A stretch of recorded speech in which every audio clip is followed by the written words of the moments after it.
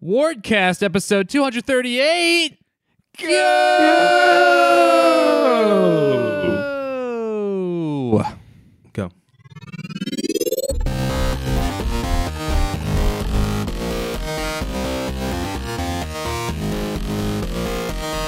I'm Dylan Vento, and today I'm joined by someone with a new microphone, Alex Damrath. Hello.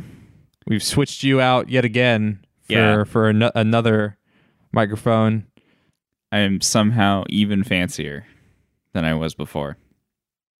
There's like audio equipment in my room now. That's new. Yeah, get used to that for however long we're still bunkered down. And also joining us with a new microphone, not a new microphone, just a new microphone, Nelson W. Johnson. Hi. He's doing I'm a over shimmy. here now. Do I sound different from if I'm over here? You are going to sound Or different. does it not sound any different because I'm won't in mono? Be good. Don't talk off mic. Yeah. Okay. Welcome to the second part of our quarantine catch up. We're gonna catch up some more. Top of the show here. You guys want to talk about Clone Wars? I'm gonna give you 2 unadulterated minutes to talk about Clone Wars, I guess. Oh, man. Just tell me when to go. So it doesn't go right now. Okay, so I would like to say on the record on this show for the world to hear, Alex Damrath was 100% right. Clone This is Wars like the is third a time you fantastic said show. this, I have though. not said this on air. Yes, you have. I have don't remember saying documented this on evidence air. of you saying this at least 3 But different now times. I'm You gonna said say it again. You said to him once when we were in I person. believe I was reclaiming my time. Thank you. You're speaking on Thank my you. water. Clone Wars is really good. One of the biggest reasons is from a visual standpoint. If you look at the armor and the costume design, everything makes more sense that it exists in a world right before the Galactic Empire, because you look at the armor they're wearing. Everybody's wearing armor that's like similar to either Darth Vader or the Stormtroopers, not just the Clone Troopers. Of course, they become Stormtroopers. But the other thing is like Anakin is not just wearing all black, essentially. I know in the movies he was wearing brown and black, but in this it's like reds and shades of purple and like shades of blue. There's not this super obvious, this person is evil, this person is good, and that's it.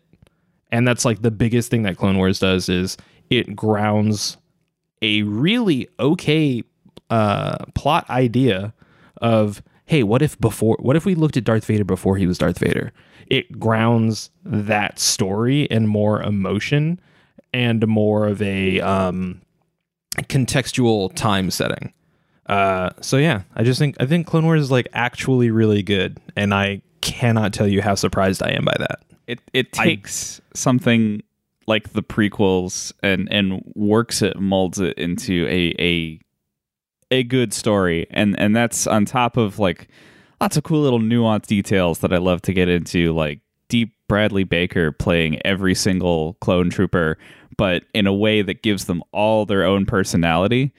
Like somehow he has to give them all the same exact voice since they're all the same person, but also to bring that over the top and make them their own unique character. And every that's single time. Thank you so much, guys, Thank for you. discussing Star Wars Clone Wars for the umpteenth time. I had 2 unadulterated minutes. Alex gets another 2, right? No, that was collective. No. Together. Well, the rule is now that 2 people on the podcast like it, the other person has to try it. That's always been the law. Yeah. Wardcast code of honor. I thought you were gonna say if 2 people like it, the other person has to hate it. It's just that's also that's true. the established rule. We're trying to change that one. I don't know. I like this back and forth. I mean, it's not even a back and forth. You guys like it, that's fine. I don't know. Star Wars. We're gonna talk about Star Wars later in the show. I completely understand, We could talk about Star Wars then. and we will. Dylan, I believe you had something you wanted to discuss. I did. I wanted to kind of give us a little like palate cleanser, and then wants to jump right back into the E3, the fake E3 catch-up news. So one of the things that has happened is something that people have dubbed the Giga Leak. Yeah. The Giga Leak. Oh, The Giga yeah. Leak. We could talk about which has been a giant leak of all of these basically like in development, pre-release pieces of content, source code, all this different stuff. It's a big Nintendo archive. Yes. Do you know the specifics, Alex, of like where it came from? Like I know it was a hack, but I don't know like where the hack came from or... I do not. I do, however, know that it wasn't a recent thing. The Giga Leak effectively happened, I want to say almost a year ago. It's just so much data that pouring over it has been what's like slowed it down.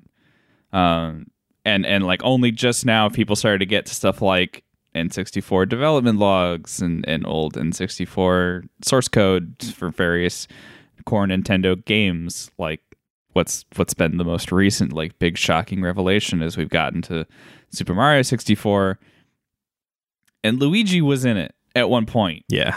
L was real. Mm-hmm. Many years later, finally, that long-standing meme can be proven true. The fact that it has actually been like 20 years since that game came out, and we finally like gotten that confirmation is pretty wild. But I'm sure, as Dylan is going to get into, there's a downside to all of this. Sure. Well, we don't have to be Debbie Downers just yet, but like, so was all this stuff just sitting on a Nintendo server? Like, given Nintendo's track record of like not really understanding the internet, I'm surprised all this stuff is as well was backed up. Basically, I'm surprised it wasn't just on a bunch of like 3 1/4 inch floppies in like Miyamoto's desk somewhere. I'd like to not be quoted on this because I can't remember where I read this or if I'm even primary source. Alex Dammer, right? I think it was like a third-party Nintendo agency that was like located in either South Korea or maybe one of the European like Nintendo of Europe companies that was holding on to this. That evidently it came from. I don't think it was like servers located in Nintendo of Japan offices. I think it was somewhere off site. This would have never happened on Iwata's watch. But yeah, no, I mean, like stuff. It just has been trickling out on like Twitter and stuff for the past couple weeks. It's been interesting. That fucked up Proto Yoshi. Yes. And like all the evolutionary stages of the Yoshi. What else has there been? You mentioned obviously the Luigi in Mario 64. There's been more old Pokemon sprites, like old Pokemon concept art that never came out. All the beta Pokemon. Grandpa Luigi. Grandpa Yoshi. I've been fully on board with the consensus that beta Arceus is easily the better Arceus. Oh, you mean the gray blob? Yes, 100%. That's what God is. A gray blob with a big golden halo. Like that's my religion. Yeah. So my thing is they're showing July 1994, possibly the first or the very first 3D model Nintendo ever made of Link, and it's just a bunch of triangles. Yes, it's like beautiful. They made it for the Super FX chip. I think that was like a Super Nintendo like demo or prototype they were messing around with. But yeah, it's like.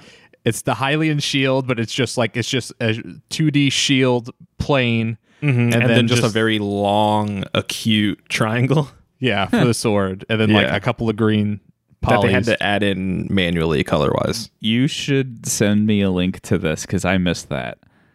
I'm so curious. And then this is the part that got really nuts. So there are potentially Zelda 3 sprites, and it's a bunch of different animations and motions for Link, and they are super detailed. Oh yeah, I saw this shit. This shit was cool. It is so well done. Damn, I'm not paying close enough attention. Yeah, I've missed like all of the Zelda stuff. It's so nuts. And if you look at the Twitter link, somebody properly colorized it, and they used the Yoshi's Island palette. Yeah, this color palette for these. It's just a lot of like oranges and purples. It's really good. It's so interesting. Look at this animation. Mm-hmm. Like even just looking at the frames side by side and scanning with your eyes, you could tell this was going to be something. There's also like super high quality screenshots from the beta of Mario 64. All of the high res manual art for Zelda got released too. for Ocarina Yes. of Time. So it's just a bunch of the like CG, not screenshots, but assets. for like the items and stuff. Mm-hmm. Which I remember even telling as a kid, like, okay, that's like like a 3D model for the item. But to see them at such high def and like how much detail they actually added to everything was pretty It's sick. crazy, dude. Especially considering you're never actually going to be able to see most of this. Here's the original 3D Zelda, Alex. I love that. I love Look at that this so boy. much. And look at he's ready to go. Wow. This guy is Needle. That's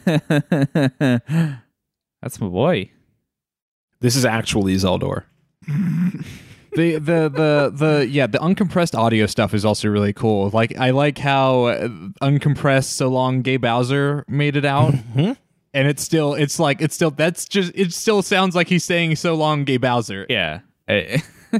That's what they went with. Which again brings me back to what I believe to be the proper canon of the Mario series, which is Mario is really not coming for Peach; he's coming for Bowser. Ooh, he coming for him. And Bowser is just kidnapping Peach as a way to get Mario's attention. Multiple entendres. All right. Watch the ending of Mario Odyssey again. You'll see something. You'll see a few Oh, new right. things. Yeah. Yes. Okay. I got these flowers. Peach said no.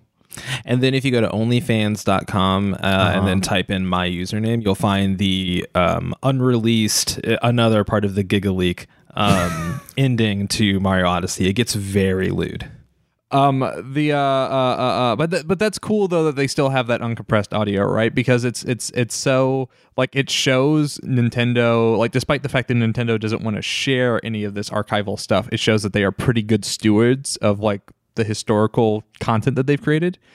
Because if you've ever seen the Double Fine Adventure documentary series, they talk about actually this was in they did a like a mini doc covering the remastered version of Day of the Tentacle, and there's a part where they go in and talk to the audio engineers about basically like remastering the audio, the voiceovers in the game, and they found out that they found the original recordings that were recorded to tape, and it was some weird format. It wasn't cassette. I think it was like some sort of like offshoot of 8-track or something. But they found those and like, great, we have all the audio. And then they realized that it was the uncut audio. So in the final version of the game, or the original version of the game, there were a lot of VO that was multiple cuts stitched together, and they didn't have any sort of like recording of the final edit of those cuts. So their audio engineers basically had to go and listen to all the takes of any given line and compare it to the take that made it into the original game, and be like, okay, well, the beginning of the sentence sounds like this take, and then the end of the sentence sounds like this take. So we have to splice these two together. That's cool. And that's what the remastered audio sounds like. So it's cool that they have, it wasn't like, oh, here's in this file, it's Charles Martinet going so long, and then in this file it's Gay Bowser. Then they have to like stitch all that together. Nelson brings up an excellent point. There were Star Fox 2 characters, a lot of them that got cut, including a human woman. It's just a regular human woman. Are these bottom 6 in the game? The bottom 6, I believe, are in the game. Yes. I mean, let's be honest. Have any of us played Star Fox 2? I have it on NES or Super Nintendo Classic, and I think I played it for like maybe a minute. I have not played it. I actually have. Do you like it? I didn't play it all the way through, but yeah, I liked it. It was cool. It's just better than Star Fox 1, which is neat. That's not saying much, honestly. I mean, sure. Which honestly kind of makes me want to go back and play Star Fox 2. If it is just Star Fox 1 but better. Okay. Yeah. Okay. I mean, yeah, it's got its hiccups. The technology probably wasn't ready for as much 3D as that game wanted to throw at you. But I mean, it's like there's more polish. It's a little slicker. But yeah. let's be really honest with ourselves right now. Okay. Has Star Fox ever been good? Star Fox Adventure is pretty great. Yeah. Again, has Star Fox ever been good? Like I have childhood nostalgia for 64, but I have nostalgia for 64. Let's be honest. Has Star I Fox don't know ever if I been can good? say that it's good. Like the last couple of Star Foxes have not been well received, to put it mildly. I know that's the case, but in my heart, Star Fox has always been pretty good. It's a cool concept. It's a cool concept that I wish got like the treatment that like a Metroid Prime. I wish they Metroid Primed Star Fox. I wish they gave it to some other studio. Well, that's and what they did with something Zero. Who did that? Platinum. Oh, well, that's your problem. No, give it to a good studio. Oh my god. Ow. Get it to a consistent Get outta studio. here. Platinum is not consistently good, and I will be the first person, as somebody who loves them, Yes, to say that. There's an A team and there's a B team, and you Yeah. don't want to get the B team Platinum game. You do not want to get the Legend of Korra No, you do not. All right. Platinum team. How was that Transformers game they did? I think people liked it. I like it because it's so dedicated to capturing the Gen 1 art style. That's true.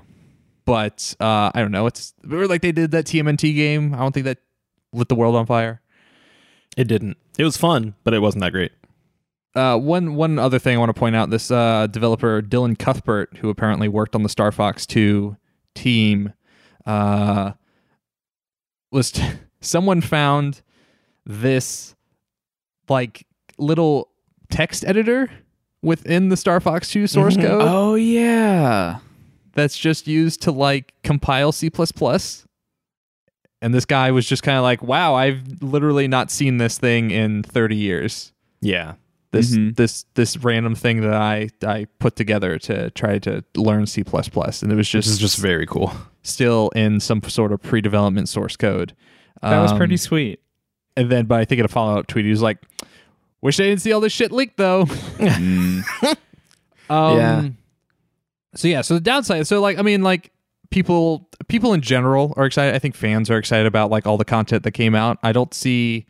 I mean, Alex can talk more about what certain people in the emulation community think of it, but from what I've seen from my vantage point is that people that work on emulators and archivists aren't particularly thrilled about this leak because it kind of like it muddies the waters legally in terms of like what they are able to capture. So like from an emulation point of view, like emulators, like retro game emulators are normally built in what's called like a clean room environment, which means that no one they didn't see in the original code. And you can see something like this in like Halt and Catch Fire Season 1, where they replicate the IBM PC BIOS.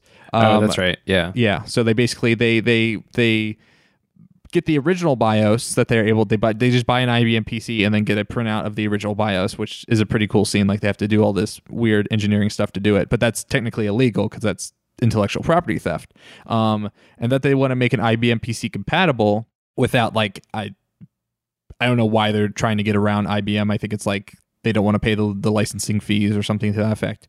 But so they have this BIOS, and then they hire another person that's played by Mackenzie Davis to come in and basically in her own isolated room develop a BIOS that is IBM compatible, but is also as efficient as if she was using the regular the BIOS code. And that's something similar to what emulator developers do, is that they have to reverse engineer all this stuff, which is relatively simple for like a 8-bit console because you can brute force a lot of that shit nowadays with software emulation. But like now that they are legally in the clear because they have reverse engineered it and there's no intellectual property theft. But now that original source code is out there, it's hard to say I didn't look at that because there's no way to prove it. Right. Yeah. It's actively publicly endangering available projects, actual emulation projects, and yeah, you're getting people in the emulation scene who don't work on emulators, who just want to get emulators. Who and I'll admit to being one of them for a little while. I was selfish. I was like, oh, cool. I can't wait for this to make like N64 emulation way better. And no, it can't. It shouldn't. It will kill them. Like, that's the real danger at hand here. Anyone who actually works on these emulators has to try their darndest to stay away from any actual source code and make sure it doesn't look like any actual source code in order to make sure that they can't be sued into the ground by Nintendo's lawyers. I'm very curious. Like, I mean, obviously we know the notoriety of the Nintendo legal team, but I'm curious, like, what kind of like forensic engineers they have to, like, your whole job is to just be like a programmer sleuth and look through this open source project and see if it's stolen any of our code. Well, and the problem is they may not even have to do that.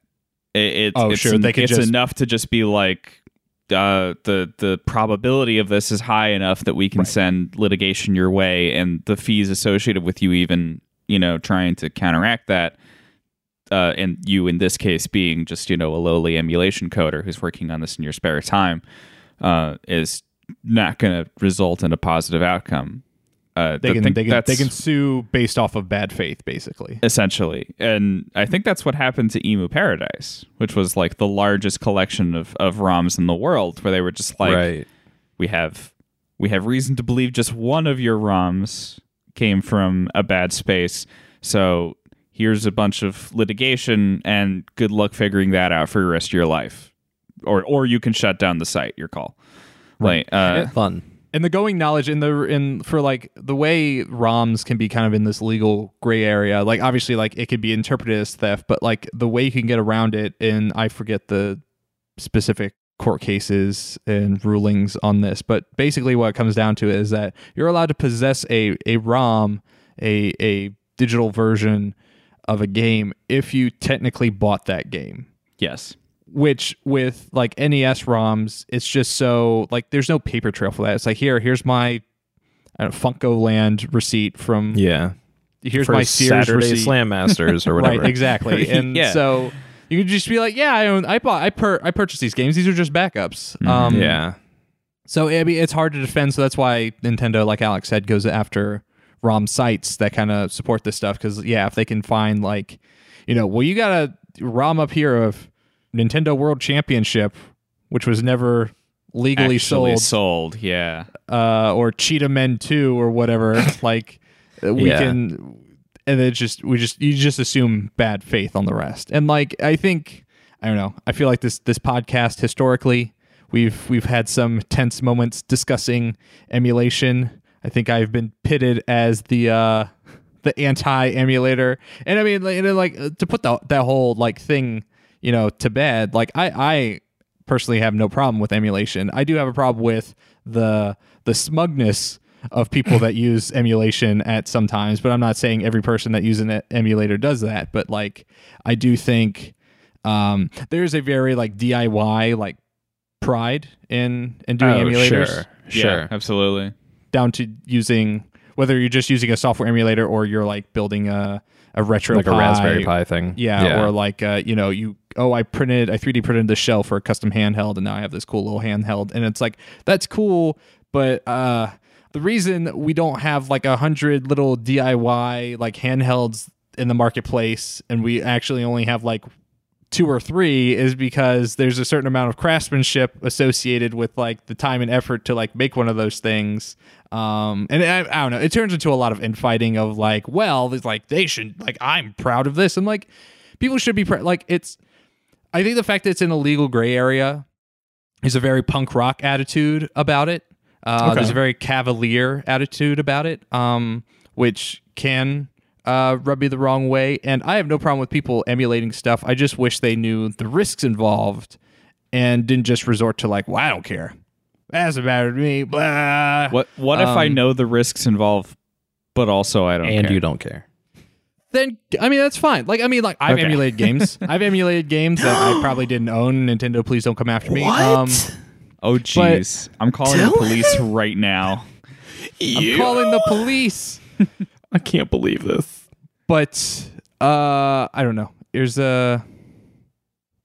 hard to have like within the community itself, or within like people that like just are like, oh, I prefer emulation, I don't prefer emulation. I feel like it's sometimes difficult to have that conversation, and I think it then colors people's like, oh, well, these people that are in the emulation community were shitty to me, so they're gonna get sued into the ground and fuck them. Or like, oh, the people that are anti-emulation are super smug about it, or like, oh, I only play on original consoles, and like, I don't know, and then but you can't get a copy of fucking Mark of the Wolves for less than $300, so fuck them, and I can download it for free. And I just wish we moved beyond that. I think the things we can agree on, and I'm not saying we as in this group, I think we all already agree on this stuff, but I think like in that weird tit for tat thing, I think the things we should agree on is that game archival is important. Yes. Game companies shouldn't be so secretive with their past work and should work hand in hand with archivists to further make their former work publicly accessible. And then also making this knowledge publicly accessible only helps to improve players' knowledge and understanding of game development and doesn't hinder it. But the fact that someone just tacked it to a Nintendo server somewhere and let it all on loose online by themselves, it just the overall point is that they have actually regressed the progress of I see. archiving. And because as secretive as Nintendo is and as major game developers are in general, they're going to be even more locked down because, hey, someone got access to all this data, and who knows what actual maybe sensitive data is in this hack. I'm not trying to rumor monger. I honestly don't know if Tell me more about what you may or may not know. I don't know anything. But I don't know if there's any personal information embedded in this, or maybe they got access to payroll information as well, and I don't know. But so, and just to compound on that, actual internet archival resources, specifically the Internet Archive, won't touch this, so it isn't actually aiding archival all that well anyway. Interesting. This is largely being relegated to, say, Twitter threads and Tumblr threads and things that will be lost to time because of how those sites work, and stuff that's more official, trackable, here's a big database of information. Don't want it because then they can be targeted by lawsuits.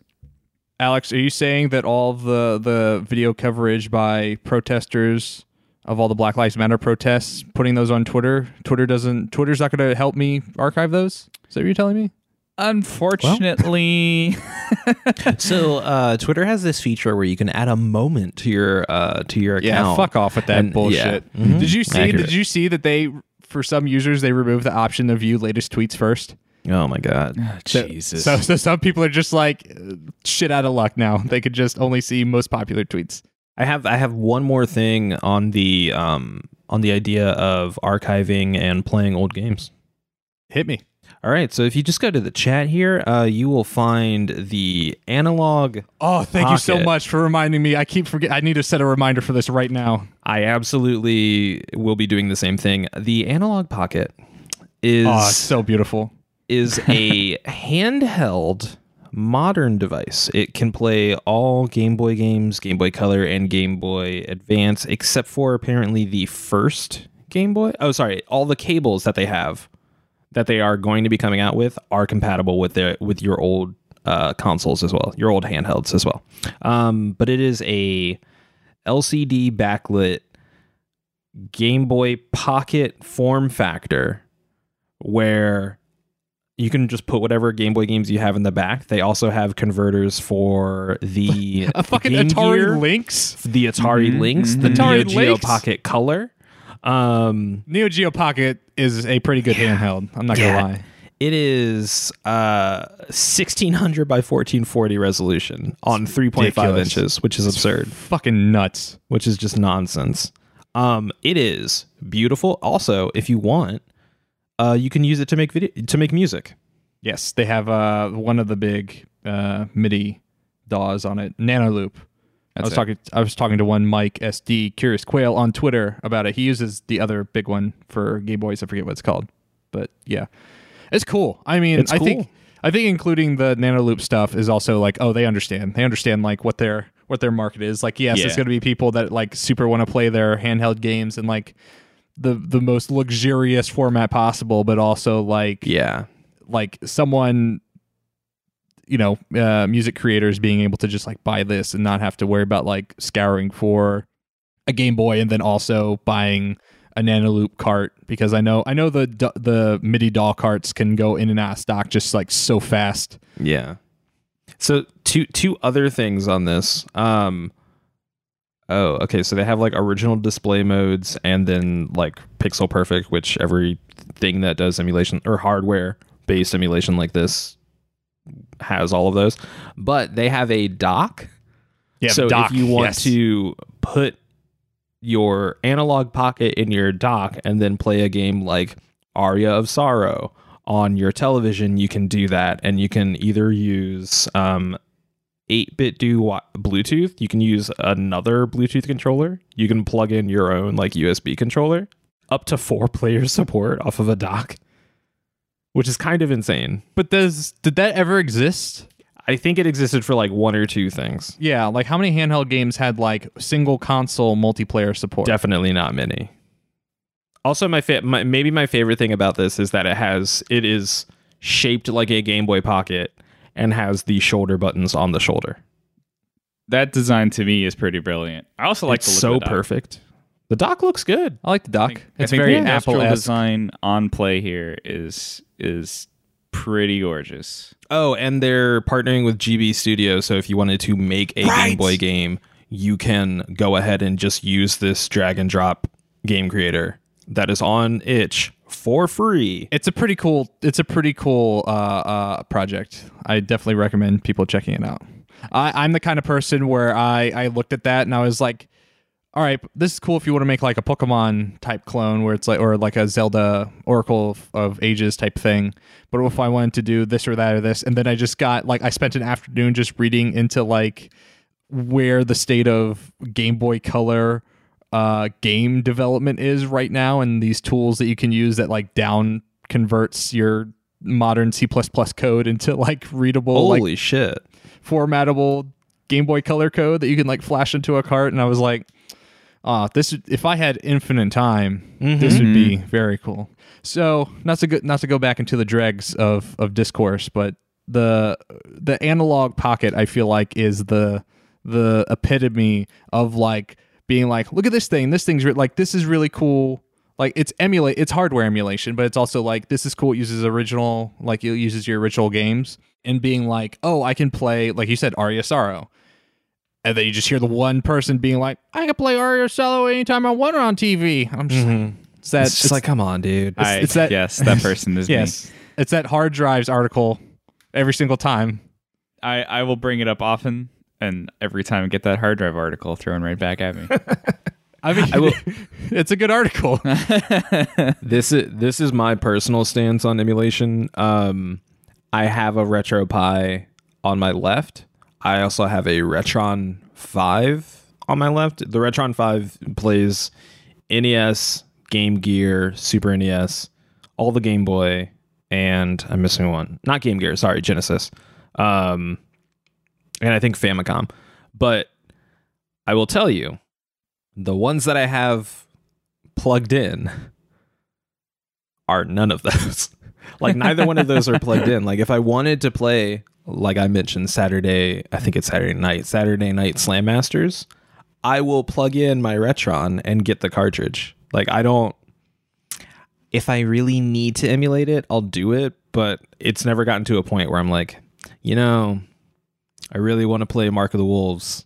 I'm not gonna. You don't own a copy of Mark of the Wolves. No, I don't. I'm trying to think of like the rarest thing I have. I have all 3 of the Super Star Wars games, and that's about that's the only thing that matters. No, but they're the only ones that matter to me. I was about to say, my opinion on that stuff is like I have like Emu something on my MacBook or something. Like I like emulation when I need to see something.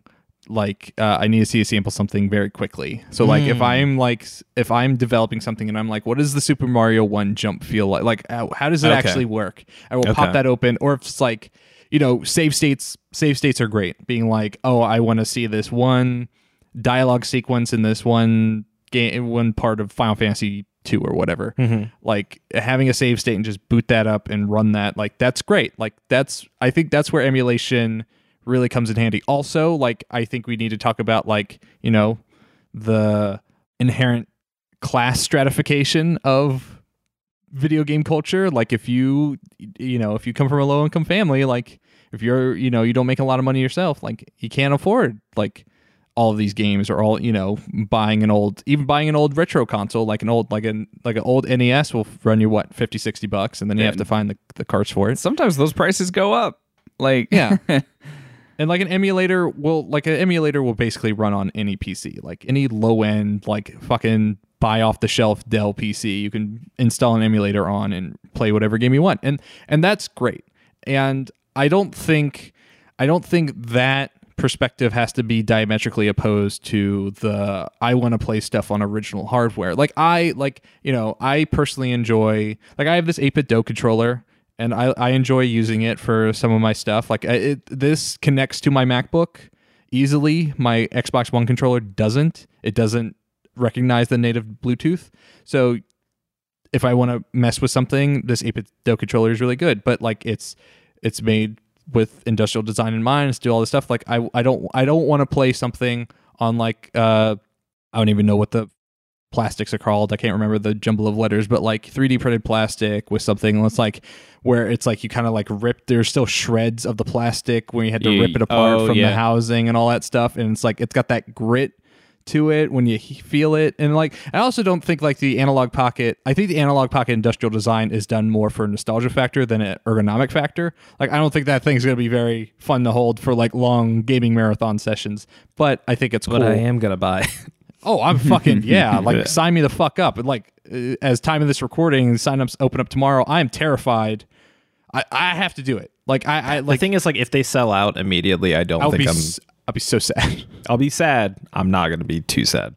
I wouldn't pay a price gouger for it, but like, the NES, the big NES Lego set went on sale yesterday. That's right. Oh, I missed that.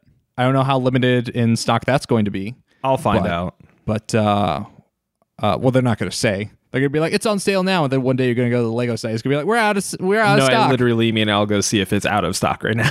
Oh, that'd be so sad. If it's out of stock right now. Fuck. Is it really? On the official Lego website, temporarily out of stock. Okay, temporarily out of stock is better than just out of stock. Yeah, but like between that and the Pocket, No I was stores within a 60-mile radius. Man. Well, I mean, I think it's only going to be an online product. But yeah, like given the choice, I'm going to go with the Pocket. And also, guys, my handheld cartridge jewel cases are finally coming in tomorrow. After 2 months. It's fate. It's fate that they're coming the same day as the Analog Pocket. I got my rose-colored gaming, my stands for all my handhelds. They're all nicely displayed. You can't see it right now. I can't. I wish I could. Yeah, it's pretty good. I've also redone my office to display my video games in a better manner. Mm-hmm. All right. Mm-hmm. You can't see it from here. It's not this wall. No, I just see is that TARDIS? Yeah, this is a TARDIS. This is a hat. the major features of this room: a TARDIS and a hat. TARDIS and a hat. All right. Well, man. I mean, I'm glad you brought it. I still didn't put that fucking reminder. Hold on. I'll set a Google alert. Remind me, and I will to invite you to it. Goddamn. Hey Siri, remind me to pre-order the Analog Pocket tomorrow at 11:30 a.m. 11:30. I'm gonna give myself a half hour grace period. Okay, oh shit! cool. No, pre-orders open 8 a.m. PST. Right, which is 11. Oh shit! Make Siri, it no. 10 a.m. He done goofed. All right, 10 a.m. Okay. And so, yeah, this is interesting to me just because I feel like I've been wanting to pare back physical media in my life and like go all digital wherever possible. Like movie collection lives on a hard drive connected to a Plex server. Retro game collection entirely on a RetroPie. And for me, it's also mostly like the project, because Lord knows I need things to do right now. Everyone does. Stuck at home. And I just, like, Could a person with depression do this? Holding out your RetroPie. Just having something to do. And honestly, making a console is kind of cool. And I liked the walkthrough games history that it took me on. I liked the the process of like finding rarer and more interesting games to put on it. That to me was like the real joy, was like the hunt. And as you discovered, all roads lead to the Giant Bomb Wiki. Yes. So RetroPie, the RetroPie operating system, which is pretty cool and pretty robust, by the way, has options for scraping the data for all of these games. That gets you stuff like box arts and little blurbs and release dates and whatnot. And the two that are built in are okay. One of them goes down a lot because I think it's the better one and everyone uses it. And the other one just is like missing a bunch of games. If it's rarer than like, I don't know, if it was like Japan only or whatnot, like it just won't have it. But yeah, there's like an option for a giant bomb scraper, which I unfortunately could not get working, but everyone said was like the best option if you can get it working. It's what Twitch uses. Twitch uses it for all their metadata, and there's just a bunch of random shit uses. So like you've seen that the Smash character bot on Twitter. It's like, you know who'd be cool character in Smash? This guy that uses the Giant Bomb Wiki. Oh, does it really? And going a little bit deeper, it uses the Giant Bomb Wiki, so it will pull it pulls like, you know, it'd be cool, this character from this game franchise, but what it does is that it pulls the character name and then it pulls their first ever appearance. So I think on like a couple occasions it'll be like, you know who's cool? Tony Hawk from the Serious Sam series or something like that. Like it'll be like, because technically this character showed up in a game that wasn't their own. That's really first. good. That's hilarious. Damn. And like, even, but for me, I'm just saying, like, it even goes so far as like I bought a DS flash cart recently, and now I'm looking to like sell all my DS games because I don't need them. I got a flash cart that has like 380 DS games on it. You know, Yeah, it's fair. I mean, it's including all of the ones I'd sell. like mentally, I cannot like pinpoint the deep set animus for why I like, because like my Switch, I buy all my Switch games digitally, or as many as I can, but I don't know why this appeals to you so much? Yeah, I think it's nostalgia. yeah, but it's like, but like I'm nostalgic for like my NES stuff, but I'm not like out here trying to get all my NES collection back or get an NES, right? 'Cause, like I got an NES Classic, and like I don't know, I felt that was like close enough.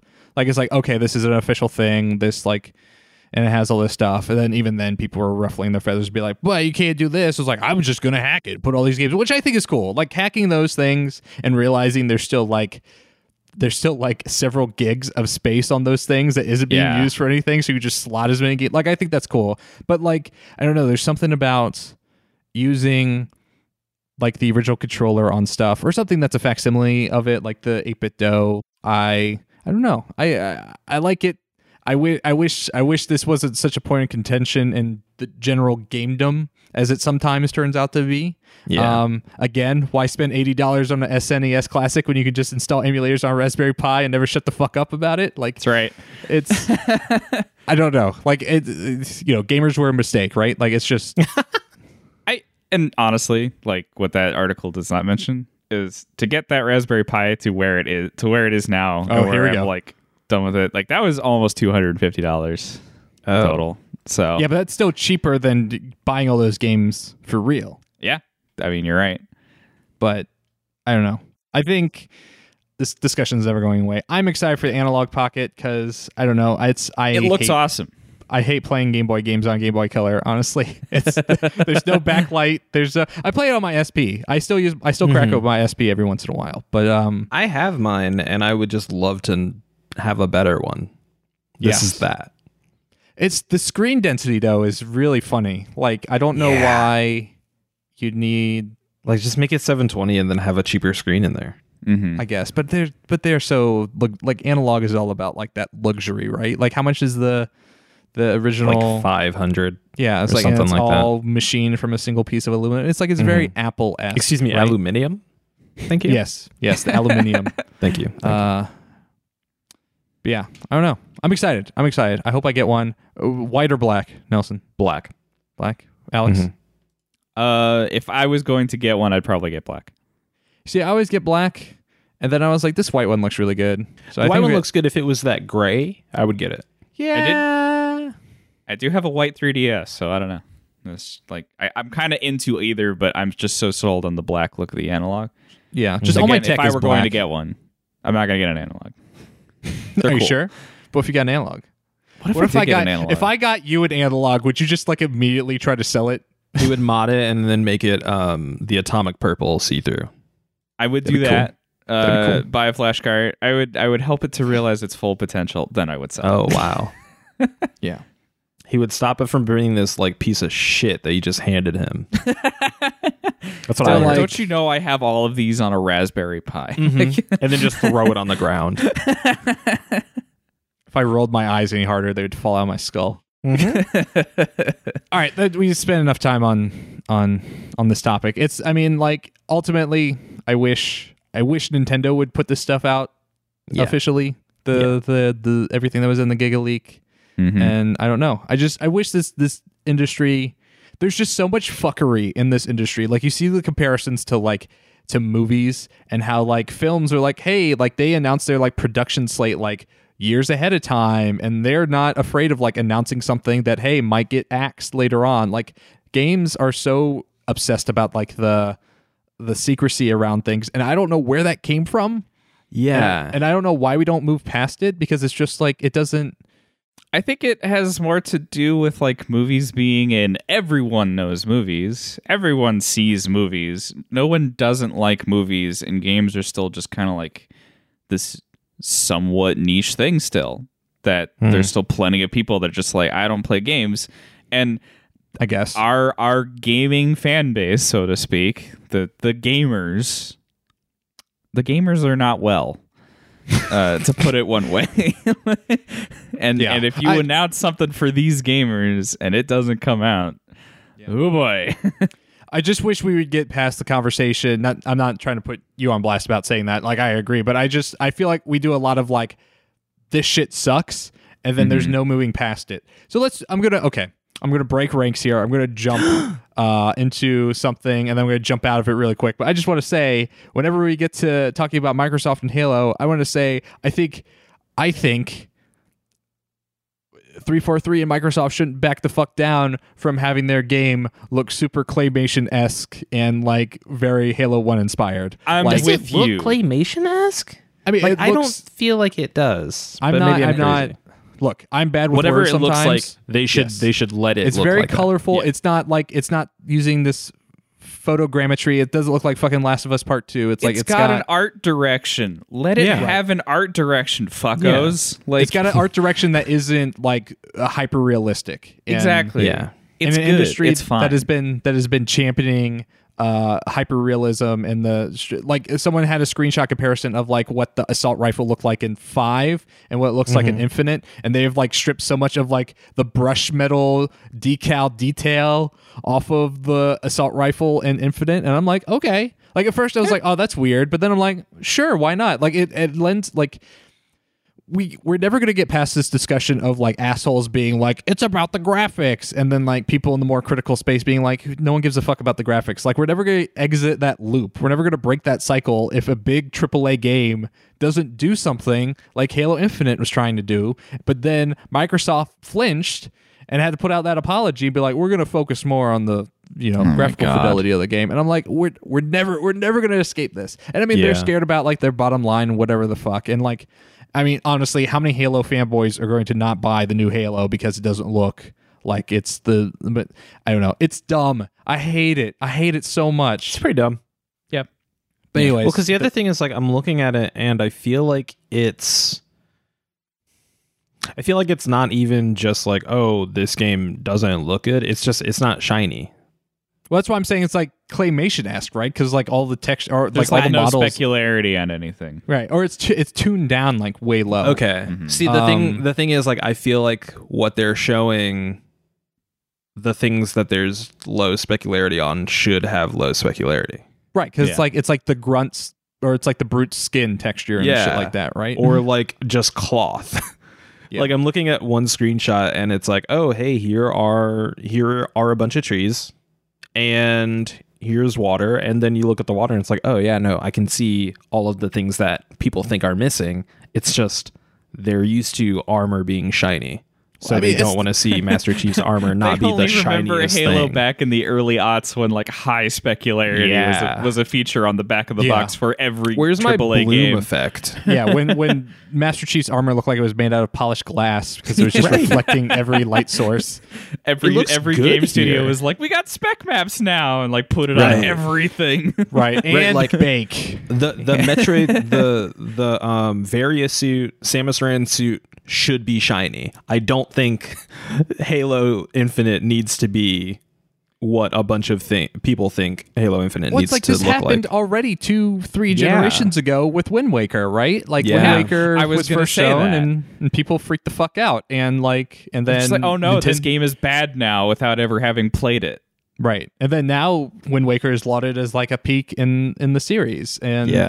and as much as I like Twilight Princess, like I think Twilight Princess was kind of the start of a downturn in the Zelda franchise. Yeah.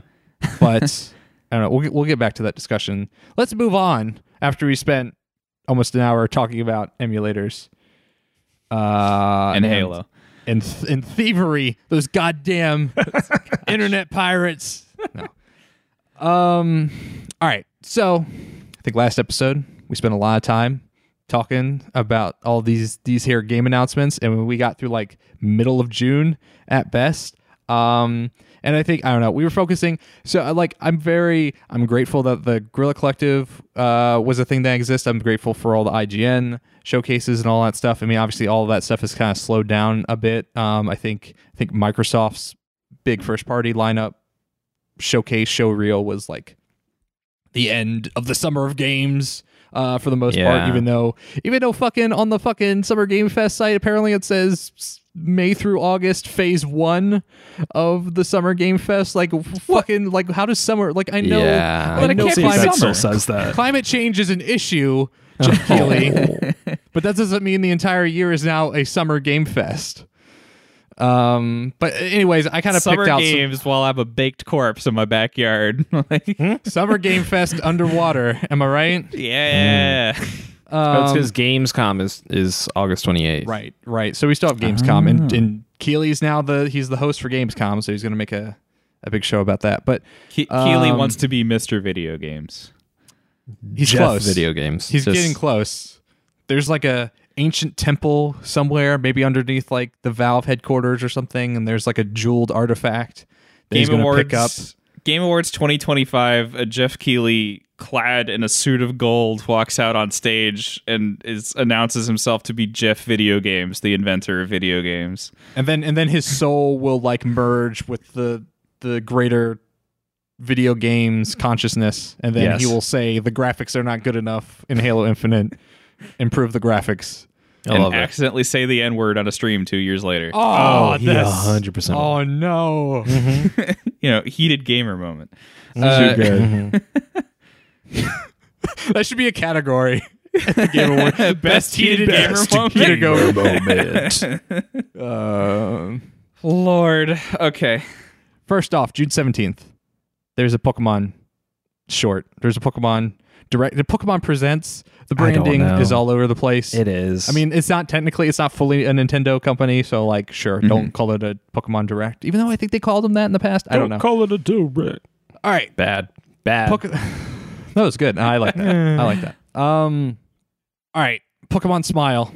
Pokemon are gonna teach you to brush your teeth. Excellent. Absolutely 100%. Somebody into needs it. to teach these children to not be so fucking gross. And it's not going to be me.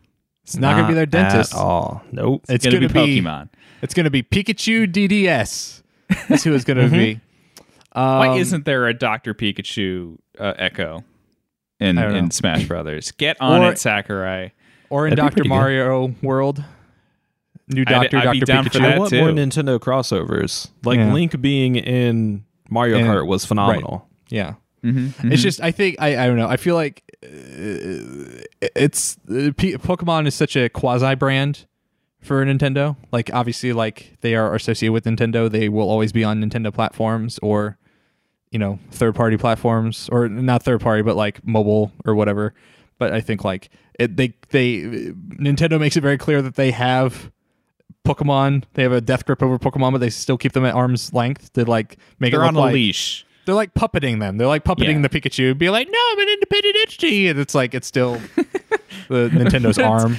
But it's still like Miyamoto holding the marionette things. Yeah, he's just like muttering to himself. It's like Pikmin's better, you pieces of shit. So I'm gonna Pokemon play is this Pokemon Smile game. Pokemon continues to be a lifestyle brand. It Yeah. moves further and further in that direction. I'm kind of here for it. I'm never going to engage with any of these. Pokemon Sleep, Pokemon Smile, but it's cool. I think that's cool. I saw a chart recently, and I didn't realize this. And maybe Disney's bigger now because it merged with like Fox and Marvel and Star Wars and some of like the bigger titles below it. But evidently, Pokemon is, or at least was, the highest grossing media franchise in the world by a pretty large margin. Yep. Like at least 40% over the one below it, which I might have been Hello Kitty. I'm not sure. Yes. Well, okay. it was, Yeah. I saw a thread at some point that was talking about like we have a very Western centric view of media. Like obviously I think starting with our generation and then going forward, like the millennials and the Zoomers, like we know Pokemon. Like we can at least everyone can name at least like probably 5 Pokemon, right? Yeah. And then going behind us, like older generations, like they might know Pokemon because like they've engaged with it in the games, or like they might have had like family members that like shoved it in their face or whatever. But like there's still this Western centric viewpoint of like, oh, the biggest cartoon still has to be Mickey Mouse, right? Or Bugs Bunny, where it's like, what if you take Mickey Mouse as like a property underneath the Disney umbrella, but if you just look at like Mickey Mouse and the associated like Disney classic stuff, like that, the shit that brings in pales in comparison to like what a lot of Eastern originated like cartoon mascots and designs. Like Hello Kitty is Sanrio is like a giant company and makes a shit ton of money and has Hello Kitty and associated characters like branded on everything. Pokemon the same way. And I don't know. I think that's cool. I at least in a more like socio-political way, pulled back viewpoint, I hope that helps break this Western centric media idea at least a little bit. I don't know. I feel like I think our generations are pretty savvy. Like no one's afraid of admitting they like anime. My point that I was going to get to though is that sometimes I worry about Pokemon heading in the same direction that Disney seems to be, and that they could just like take over the world with how much of a control over the media space that they have. Well, there's also like, the worry, like you look at the latest Paper Mario and how like the Paper Mario creative lead was like, yeah, we weren't allowed to like stray too far from like the brand identity of these characters. Like we can't have like a unique, like the pink Bomb-Omb in the original Paper Mario, or like Boshi in Super Mario RPG, or kind of like no-nos now in the brand guidelines for Mario characters. It's like you can't do that stuff because like there's an established canon and it's these characters. And you can't alter them, or they're not malleable. And I think it's because Nintendo is pushing more and more back into like the multimedia, the cross media stuff. Like they have Super Nintendo World, they have a theme park, and they're trying to do this animated movie with Mario, and they're trying to do all this other stuff. So I think they need to make sure like Mario is never, you're never gonna get Mario with the brown overalls anymore, right? Where they were still trying to figure out what his color palette was. Or you're never going to get Mario 64 Mario with like a super oversized head. Like Mario is Mario, and he's voiced by Charles Martinet until they, I don't know, find a new voice actor if they want to, or replace him.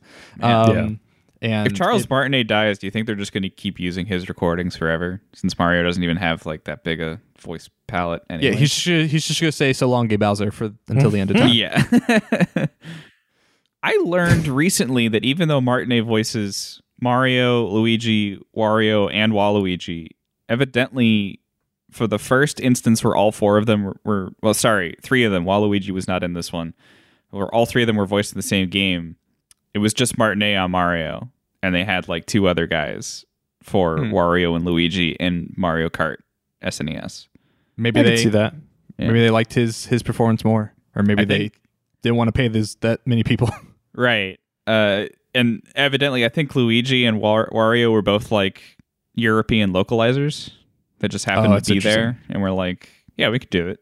And Well, Mario's named after Nintendo's old landlord for like one of their like warehouses back in the day. But it was a German guy who played Wario, and that's why Wario had a German accent in the SNES version of Mario Kart and nowhere else. Really? Interesting. Huh. Interesting. Yeah, but I don't know. I think that kind of sucks if you like want more of the zanier, more creative stuff from the Mario franchise, but I don't think you're gonna get it. But I mean, like, new characters is like part of the Pokemon DNA. So I don't like. I'm curious if they ever reach a point where they're like, all right, that's it, no more pocket monsters. Like we're capping it off. Like we've made 1,200 pocket monsters. I don't think they We'll could never see ever do anymore. that. I don't think know. they could ever do that. I think what would be more interesting is if they really legitimately had either A, space travel and you go to different planets where with a completely different set of Pokemon that have no, like, you can't get the old ones here anymore. Or you just set up a different region and super lock it. Like, I think the problem is they keep going like, oh, you can go to this region and get new Pokemon, but then there are always, hey, you want the other, like, original 150 plus however many other 150 there are now? Like, just lock it. Just lock it. But also, planetary Pokemon would be pretty cool. But I mean, like, I'm into sci-fi Pokemon now. I want that to be they real. already had that. They already had that huge Dexit problem, right? Like, Yeah, I think true. they are like still figuring out like what they can do with the Pokedex, how they can expand it, and also keep their overhead super low. Because like if they, I don't know, it's hard for me to foresee another Pokemon game where they don't include the entire Pokedex, the national dex. I don't think they ever will. I Because- think they have to do it, like you said. Also, in the original anime, in the first season, there was like a episode where they theorized that the Pokemon came from an asteroid from space. Ooh, So I don't know if I like that. How know if much that's is still part of that? the How lore. much of that series is still canon, though? I mean, I'm Not sure enough. most of it, but also it was like said as like a myth, right? Like it, Right. and it's like it was. I only owned one VHS of the original Pokemon. It was the episode where they go to Mount Moon, and Misty talks about how like it's theorized that the Pokemon came from space, and then they show this static image of this asteroid traveling through space, but the asteroid has like airplane windows in it, and then you see like silhouettes of like Clefairy and other Pokemon, and it has like a jet booster behind it. So. Yeah, But I also, think that first series, I think, claimed that Jesse and James were like 16 and 17, as opposed to like I think they're in their mid-20s now. They've got to be in their mid-20s. Well, I mean, Ash has definitely aged up at least like 1 or 2 years. Like, Has he? yes, I mean he's not Bart Simpson eternal, but he has a similar longevity. Rip Coma fan theory that no one liked anyway. Jesse and James age. In the games, Jesse and James is supposed to be the same age as Ash. What?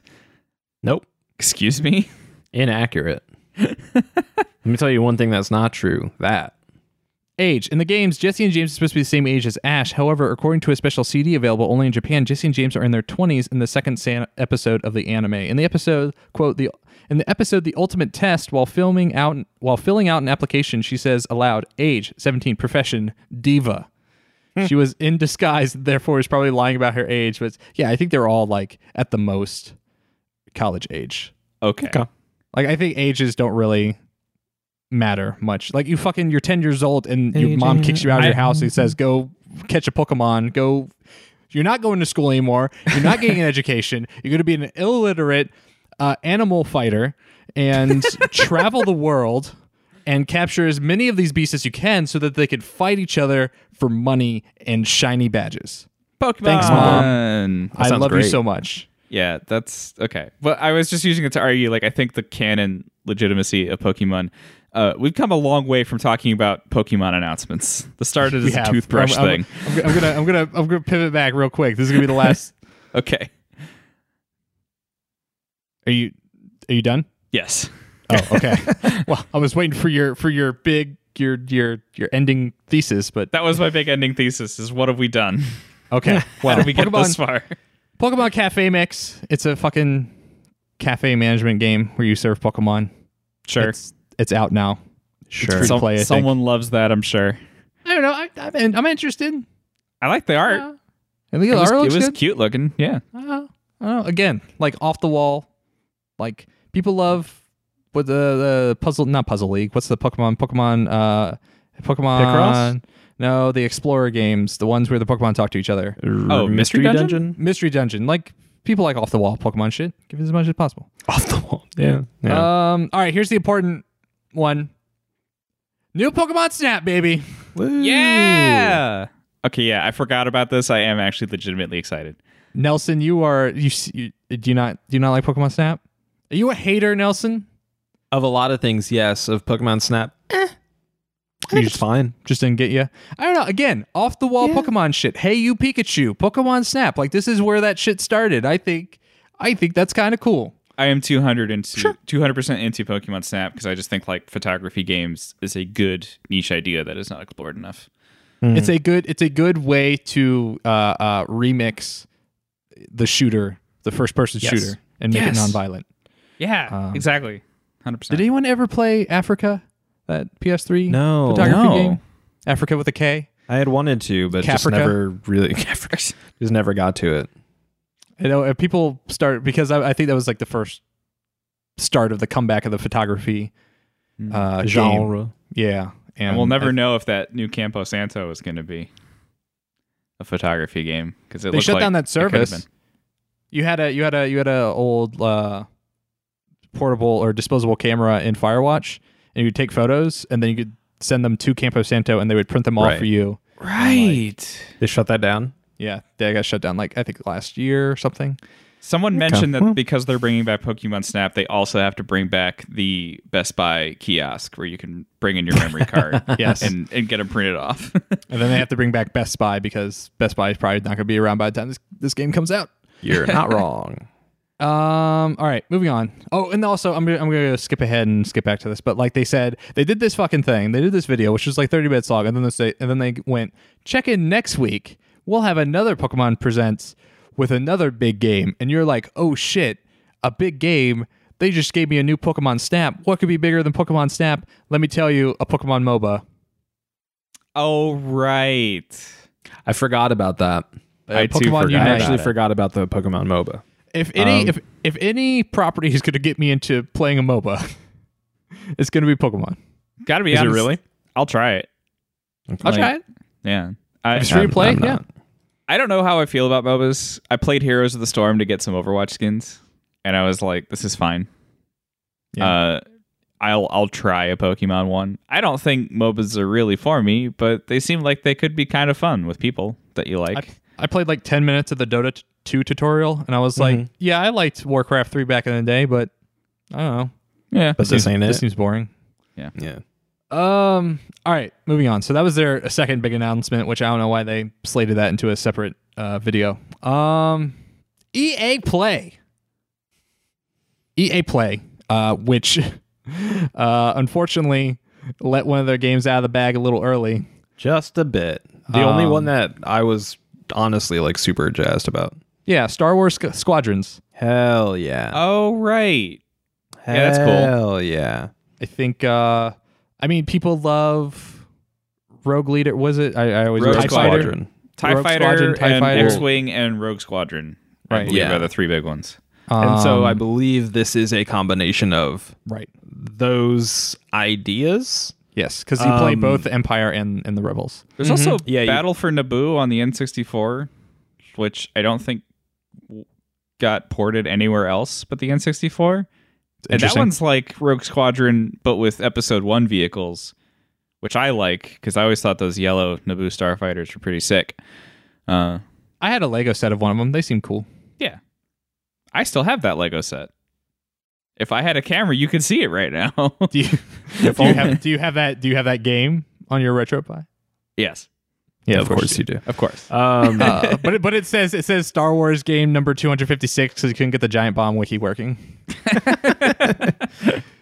I have no affinity for Star Wars dogfighting outside of what was in Battlefront 1 and 2.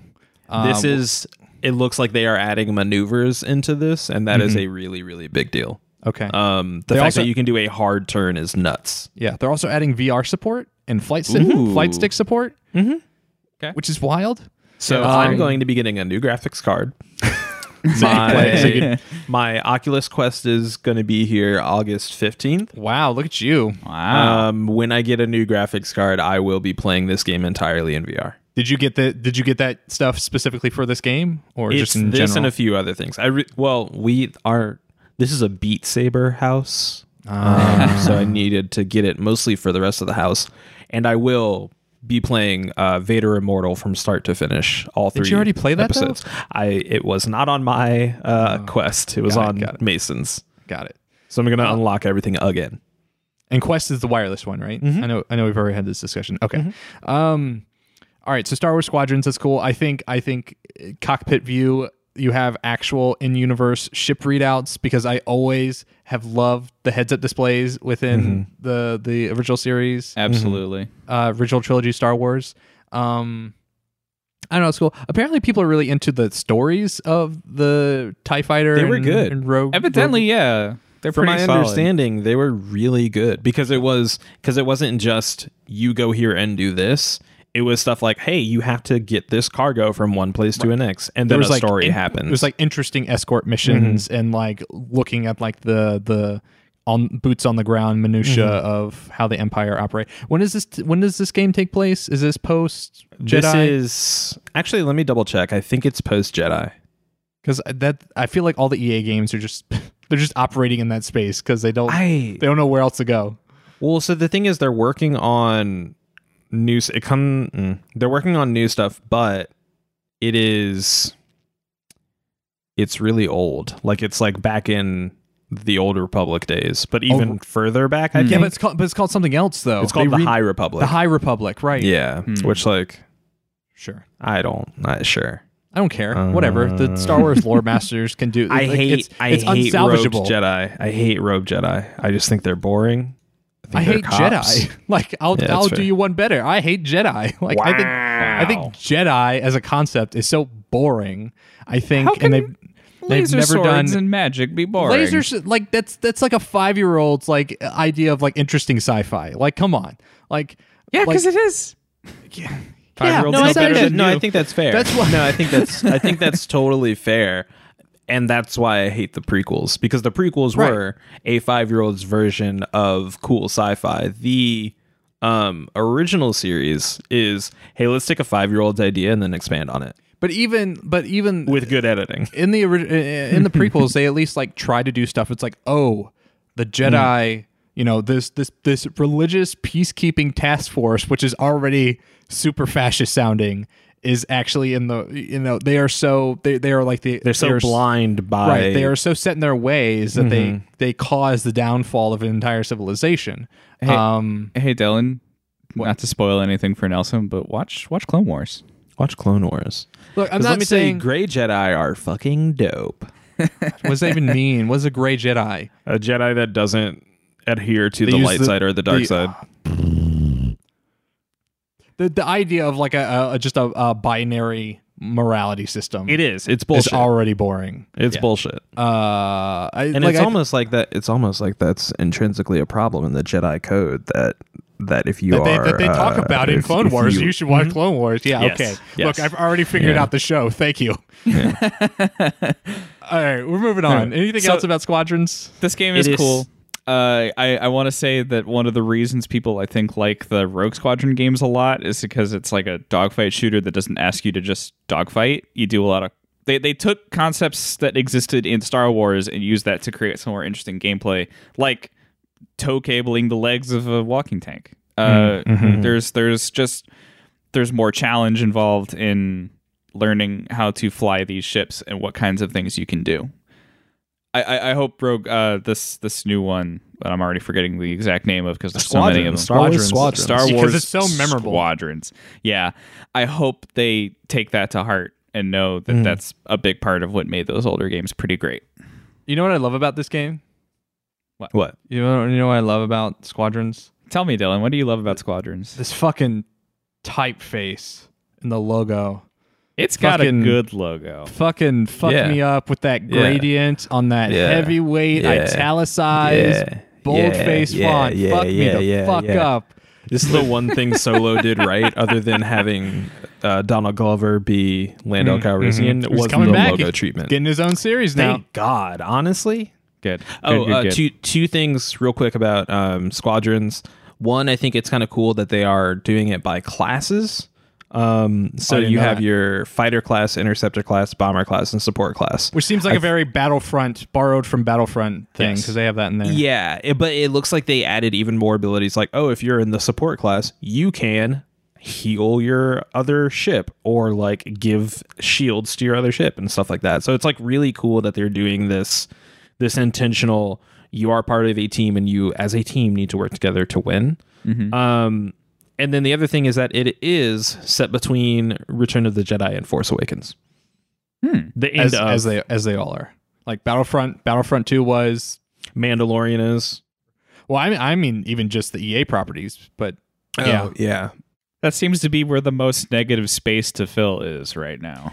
Which is a bummer because there's so much negative space after the movies. Like, just start running with it. But there's so much like I don't know. There's so much apathy. for the new sequels. Yeah, I hate right. it. Episode But, like, 10, No, I'm good. 12. I think I'm Rise good. of Skywalker just broke so many people on Star Yes. Wars in the bad Broke me. way Yeah. that like Yeah. what are you gonna do after that? It's gonna be Rey Star Wars walking around.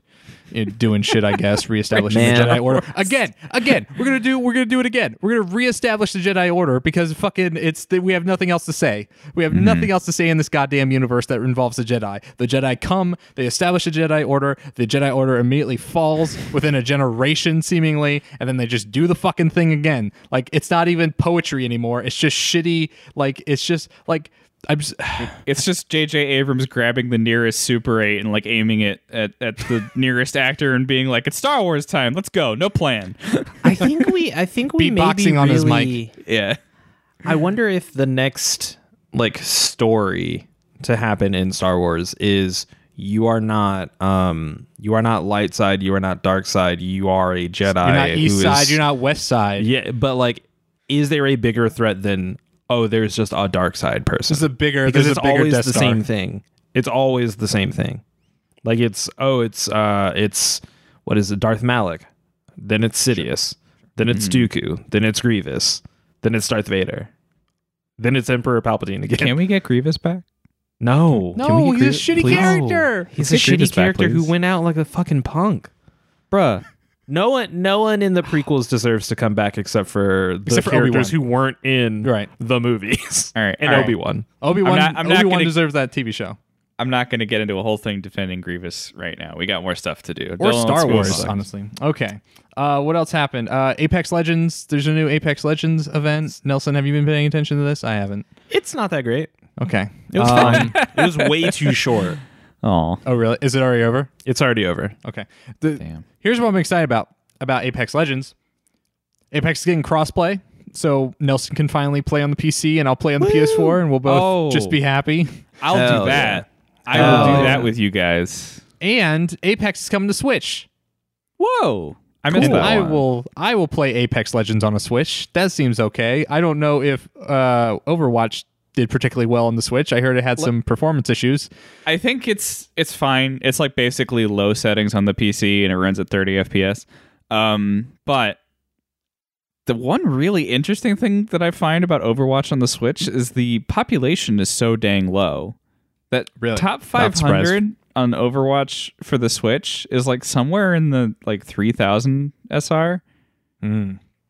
Like And what is it on PC in for point of comparison? 5,000.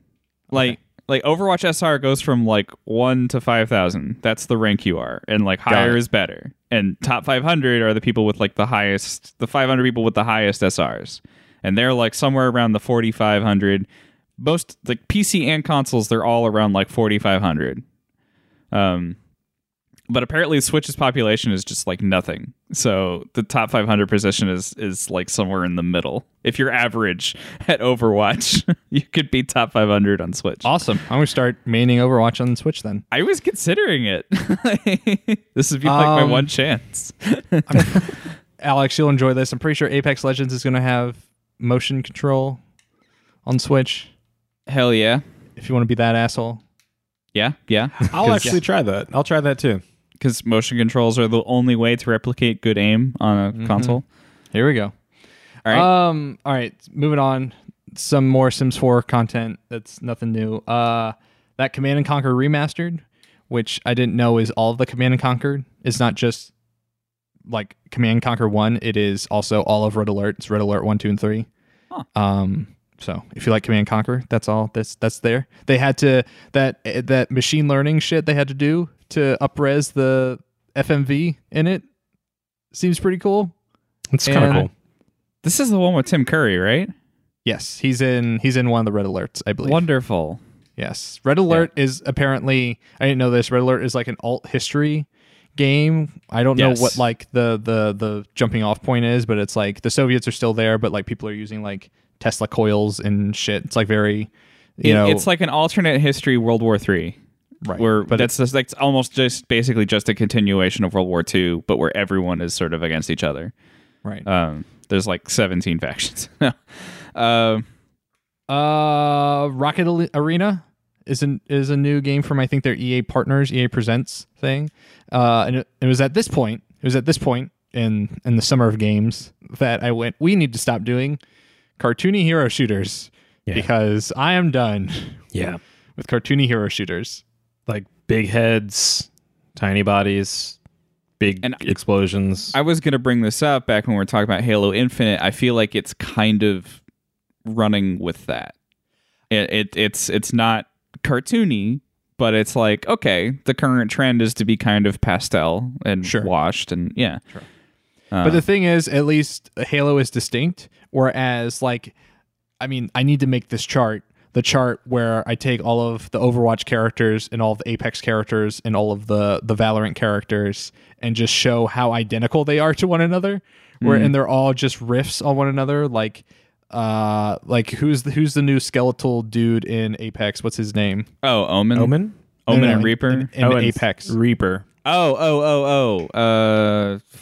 Revenant. Revenant. Revenant. So Revenant and Omen, and like, look, you guys said the other two characters. I was gonna, like, it's so, and it's not like there's nothing inherently wrong with that, right? Like, there's nothing wrong with like this motif. Like, I think I get agitated when people say it was like, well, it's better than the dusty, brown and gray cover shooter. And I'm like, sure. Like, I think aesthetics are aesthetics. I just think it's so funny that people saw how successful Overwatch was and tried so hard to replicate that success, but in such identical ways. Like, Yeah.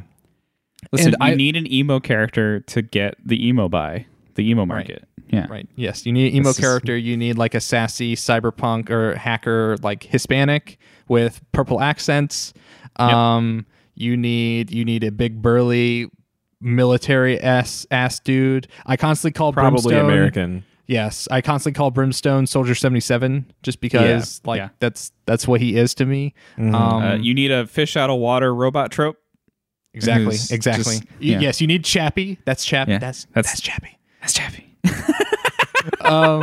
It is just I don't know. I wish I just saw more experimentation. Like Blizzard just like punched a hole in what people thought a shooter could be. And then instead of people punching new holes, they just looked through that hole and just clambered through it and followed Blizzard's lead. And I'm like, like I want something. Like I want, I don't know. Like like people love Time Splitters because I think Time Splitters was like such a different look at what shooters were in that era. Yeah. And like that doesn't mean I want 50 different studios doing a Time Splitters game. I want 50 different studios doing original ideas. And I don't know. It seems weird because like it's hard for me to even articulate like what another art direction is because I feel like we're stuck on the spectrum of like realistic to cartoony, right? We are. Especially in like 3D art in the AAA space, whereas like indies are obviously like here's one that looks like Papercraft, here's one that looks like a diorama, here's one that looks like all this different stuff. But like if you're making a AAA game, like you're kind of locked in this like, okay, well, it has to be 3D because It's either this or it's right. Yeah. And it has to have, maybe it could be a little less realistic with some like, some like little accents on it for like color or whatever, or maybe it could be a little less cartoony and have like maybe it could be Valorant is cartoony but it has realistic-ish guns, right? Like more so than Overwatch or like or Fortnite is PUBG cartoonized. Like what if people just run back and forth on that spectrum, and I just wish we had more. Some nuance, some spread, and not just like everyone trying to hit that same bullseye. Right. But my actual point was I am interested in Rocket Arena. I think it looks good. I like the idea that like when you get busted out of your car, you have to run around the arena on foot. Like that's a different one. Oh no, that's that. That one's cool. Yeah. No, we talked about that one last time. No, this is literally just this is Smash Brothers, but it's third person Rocket Arena. Oh right. Okay. Which I didn't know was third person at first, so I'm a little less excited about it now because I think this has I want the Quake shooter, right? Like I want. I mean, I don't know where Quake Champions is anymore. I think is it dead in the water? At this point? Basically, like the fact that I've not heard about it in a very long time says a lot. Yeah. It's been dead. I'm pretty There's some other EA partners games. Oh, I think It Takes Two is Joseph Ferris's new game. I love how people are just fucking leaning into the Joseph Ferris fuck the Oscars bullshit. Like they like no one's like, hey, this guy's kind of acting like an asshole. They're just like, I don't know, he gets the clicks, so let's just keep putting a camera in front of him. Yeah. And I guess and like new media. Right. Yes. He's exactly. getting clicks. But I just love how it blows up in people, like when Keeley had him on the Game Awards and he just like, he wasn't looking at the camera. He was like shouting at the audience. He was just like spinning around and you just saw it on Keeley's face. He's like, oh no, what did I do? I let a monster. Right. I let this person into my home and I validated him and now he's just going to run wild. He's going to break all the china. But yeah, I'm glad they're still, publishing independent games. I don't know if, what was that last game he did where it was the A Way Out? Yeah, I don't know if that ever did any good. Did you like it? I liked it a lot. I always wanted to play it. Did big numbers because I know they did that. I know that it was one of those you buy it once and you can give a free play to somebody else. Trying to get their like online numbers up. Yeah. Okay, moving on. All right. I'm gonna cover this. All right. Sports corner time. Just real quick. Sports happened. Yeah, sports happened. And so the EA presentation, the EA stream was actually probably one of the more professional ones done. Greg Miller was the MC for it overall, but they cut to like the directors of all these different, like they cut to the Sims 4 director at one point. And she was talking about that stuff, but they were all in like pretty nice sets. I think they were all in their homes and they just like kind of set up like the Sims 4 director was in their living room and they had their fireplace set up with like a bunch of Sims 4 memorabilia, had TV turned on with like the Sims 4 logo on it. And then they get to the sports section and they cut to Lamar Jackson, who I believe he's the cover athlete for Madden 21. And it's just a vertical iPhone selfie footage, him standing in front of a white wall, just super low. It's like 480p. And he's like, hey guys, it's Lamar Jackson here. Really excited to talk about Madden. And then cut to the Madden footage. And I was like, God. You can't tell Lamar Jackson what to do. No, he doesn't give a shit. He doesn't give a shit. They're like, all right, Lamar, do you need anything? We can send you this mic. We can send someone, a crew with like maybe some social distancing. Maybe we can do it in your backyard. He's like, no, I got it. I have it taken care of. It's like, oh great. All right. Awesome. Maybe his publicist is going to take care of it. And they get they get it like airdrop to them, the iPhone footage. And that's it. Wow. Sorry, I now have to pull this up to actually see it for myself. It's so good. It was the balm I needed in this EA. What other sports happened? They did FIFA. Any that you're interested in? No. Any that were mentioned not by name but by spirit? Is this your subtle baseball insertion? Oh no, not at all. Oh, this is okay. my subtle skate insertion. Should we talk baseball? we should talk baseball, but let's talk about Skate 4 first, which they didn't call Skate 4. They did not call it Skate 4. So Skate 4 still doesn't exist. Nope. Does it Eat shit, gamers. Get fucked, video gamers. Does it matter that it's not called Skate 4? It matters. It matters to the people on the meme take, right? Like, Right. So you were telling me about how as soon as Skate 4 was announced, all of a sudden their chat got like filled up with like, "We're Skate 5." Not at all surprised, dude. Not at all surprised. I'm just very confused about like how this thing. So like I know the Skate 4 meme from Giant Bomb, but like they didn't originate it. I think they brought attention to it. Yeah. Because they were just reading Instagram comments on EA's official Instagram of people going, "Where's Skate 4?" back in like 2017, 2016. And still the question remains, where is Skate 4? So I just don't know how this thing became so pervasive. And I've never played Skate. I know Skate's the skateboarding game that you can actually walk off your skateboard, right? Like I think you can do that, but the biggest you break your bones.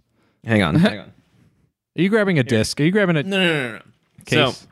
So the biggest thing about Skate that everybody loved. Nelson has a PS4 controller up. I have a on the screen. DualShock 4. The biggest thing about Skate that everybody loved. Left stick is your direction. These, you don't use these to skate. You don't use the face You don't buttons. use these to skate. Don't you use the use D-pad. this. Okay. So what you do is Oh, if you want to that's- do an you use trick ollie, stick. you Oh, hold right. back and then Okay. yeah. So it was it was like a trick stick, and it was completely unlike any other skateboarding game or snowboarding game or I don't know, any kind of like extreme sports game at the time. Okay. And they like totally revolutionized the way that people were thinking about how am I interacting with the game that I'm playing. And I feel like for them to do that with Skate was like, oh, this actually might be kind of cool. Did people And then like it just blew up. Yeah. Oh, people loved it. And then there was a story mode and it got funnier. Like It's very anti-cop, isn't it? It's like it's very anti-cop. You're in, like, It's Southern also like California. humorous because Yeah. I think you get run over at one of the characters gets run over at the beginning of the game. And I wanted think to it's the character from Skate 1 gets run over at the beginning of Skate just kill 2, him? and then you make a new character. that's funny. wow. Yeah, It's something Yeah. ridiculous like that. I like it. I feel like Skate was weird. there's like an in-universe justification for like why there's like a bunch of skate shit across town that you can skate on, or like why there's no people out and about or Maybe. something. And it's just it's like very Jet Set Radio where it's just like you and the cops and that's it. I don't know. I mean, Yeah, I got like 8s, 7s, 9s. they didn't show shit for Nope. Skate. They talked about the fact they that had it a may guy exist. that was in a button-up black short sleeve shirt and a baseball cap standing in front of some copies of Thrasher, and they said, "We're going to make another Skate." And I'm like, well, that seems like the kind of guy you want making a new Skate game. So I Yeah. guess it's going to be okay. Yeah. And then that's all we ever heard from it. Moving on. That's EA. Anyone else? Anything else from EA? Okay. All right. Oh, I am more disappointed that there weren't more Star Wars games, Yeah. but fine. they're probably It's fine. they're still probably recovering from axing the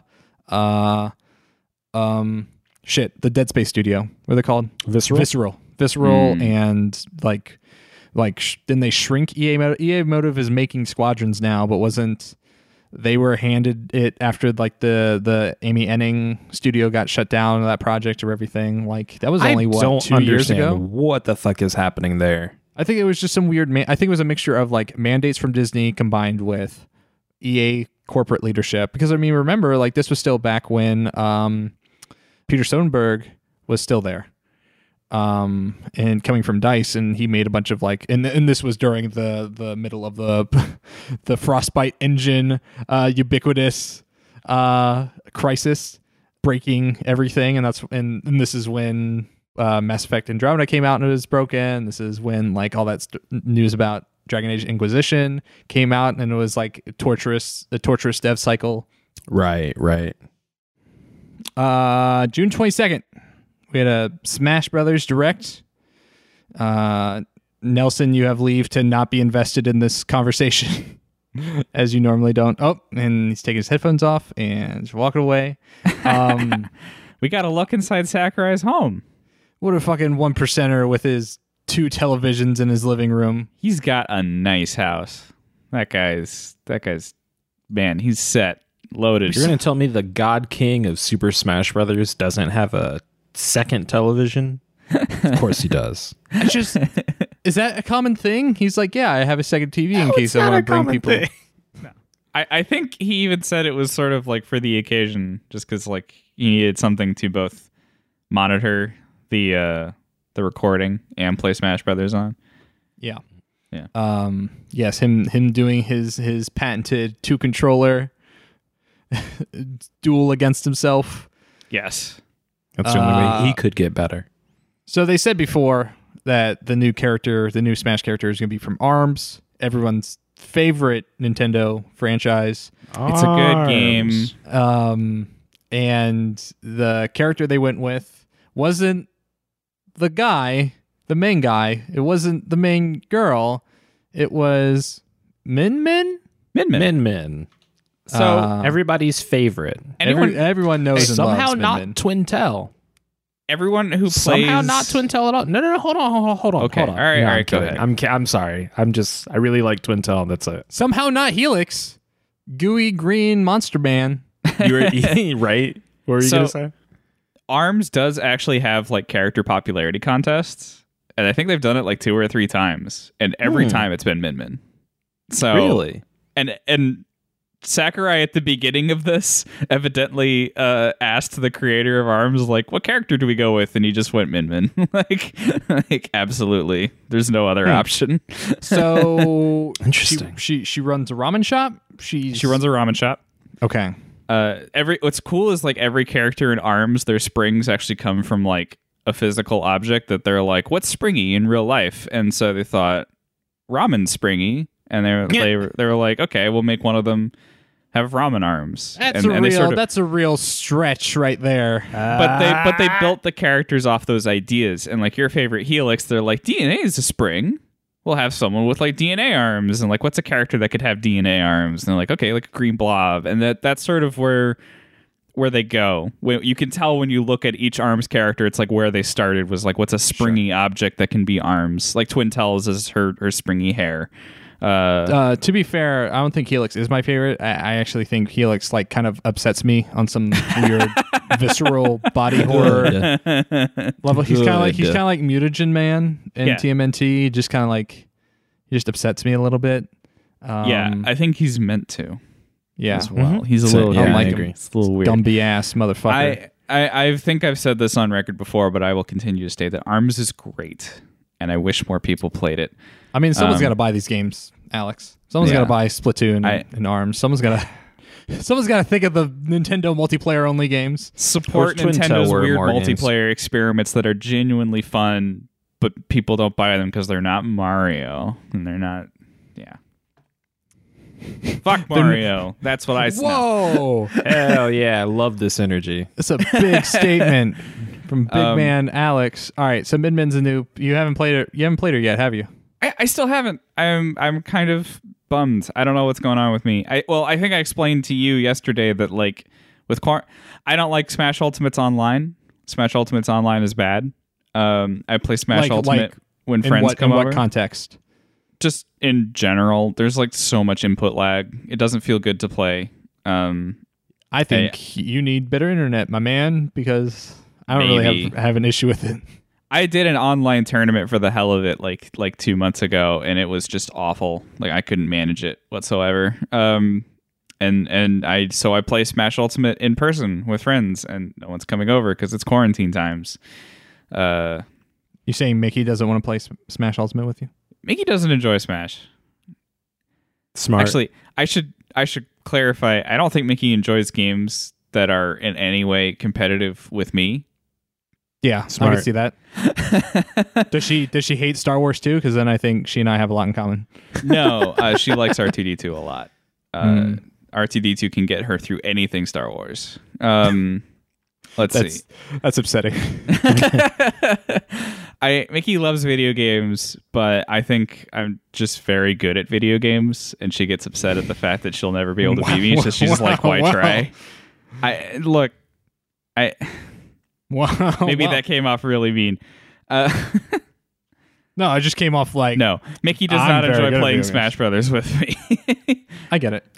Yeah. I played her a little bit. I think it's cool that you can alternate her arms. Like each face button is dedicated to one of her arms, Which and is you can- exactly how it works in ARMS. Nice. You can change the armaments at the end of her arms so it can do different stuff. There's like a wheel one that like spirals up, so you like shoot it and it'll go across the ground. It'll spiral up and hit the enemy back if they're in the right position. I don't know. I think she's cool, but I was as much as I like the DLC characters, like in concept, I never play as any of them. I'll play as them for like a round, and I'll be like, all right, back to Cloud. Well, let me tell you about Terry. And how great Terry is. Terry's fine. I think I don't know. I don't like the traditional fighting game characters because their movements are so short because you don't actually move in a fighting game. So they just kind of like slowly skip across the ground, and then like they have very like short, choppy attacks. So like all of Terry's attacks kind of like move in a very small radius. I'm a big fan. It's honestly of Terry. weird how short, how like because this he's like is 8 feet not tall, a normal fighting game. The range is not equivalent to like a fighting game scale. Mm-hmm. So even like the Omega, is that what they're called? The Omega levels. Oh yeah, the ones that are Even just like those are way wider than any fighting game has their level set up to be, or than a lot of fighting games have their level set up to be. So like, it feels so weird fighting with Ryu. tiny Easter egg that I really like about fighting with Ryu in any of the Smash games. Every so often when he dies, he'll just go, "What?" Like, because he doesn't understand the concept of falling off a stage. Oh, that's funny. That's really funny. because there are no ring outs in Street Fighter. Right. Okay, they also announced some Mii Fighter costumes. We have Ninjara from ARMS, which is another character. I have no idea who that is. We have Heihachi, which they did a very good Easter egg for when they showed Heihachi. He throws Wolf off of a platform into a volcano. Yes. Because that's the only thing you know about Heihachi is that Heihachi throws people into volcanoes. And that's all you need to know about Heihachi. Agreed. Callie and Mary. Which is from cool. Splatoon. I like that Mary is, and simply because Splatoon 2 is hilarious because all of the weapons are like toys and things, but then also in the single player mode, they just up and hand you a P90. And they're like, this is an ink gun. I'm like, no, this is a bullet gun. But Mary's costume has the P90, and I'm like, okay. This is a gun. This is a gun James Bond used. Yeah. And then here's a weird one. Vault Boy from Fallout. They added the Vault Boy. That's very weird. I like this trend of just adding some good strangeness via costumes into Smash Brothers. It was funny to me that it was Vault Boy before it was like Skyrim Man. Yeah, before Dragonborn. Right. Well, I mean, that's what's making me think Dragonborn.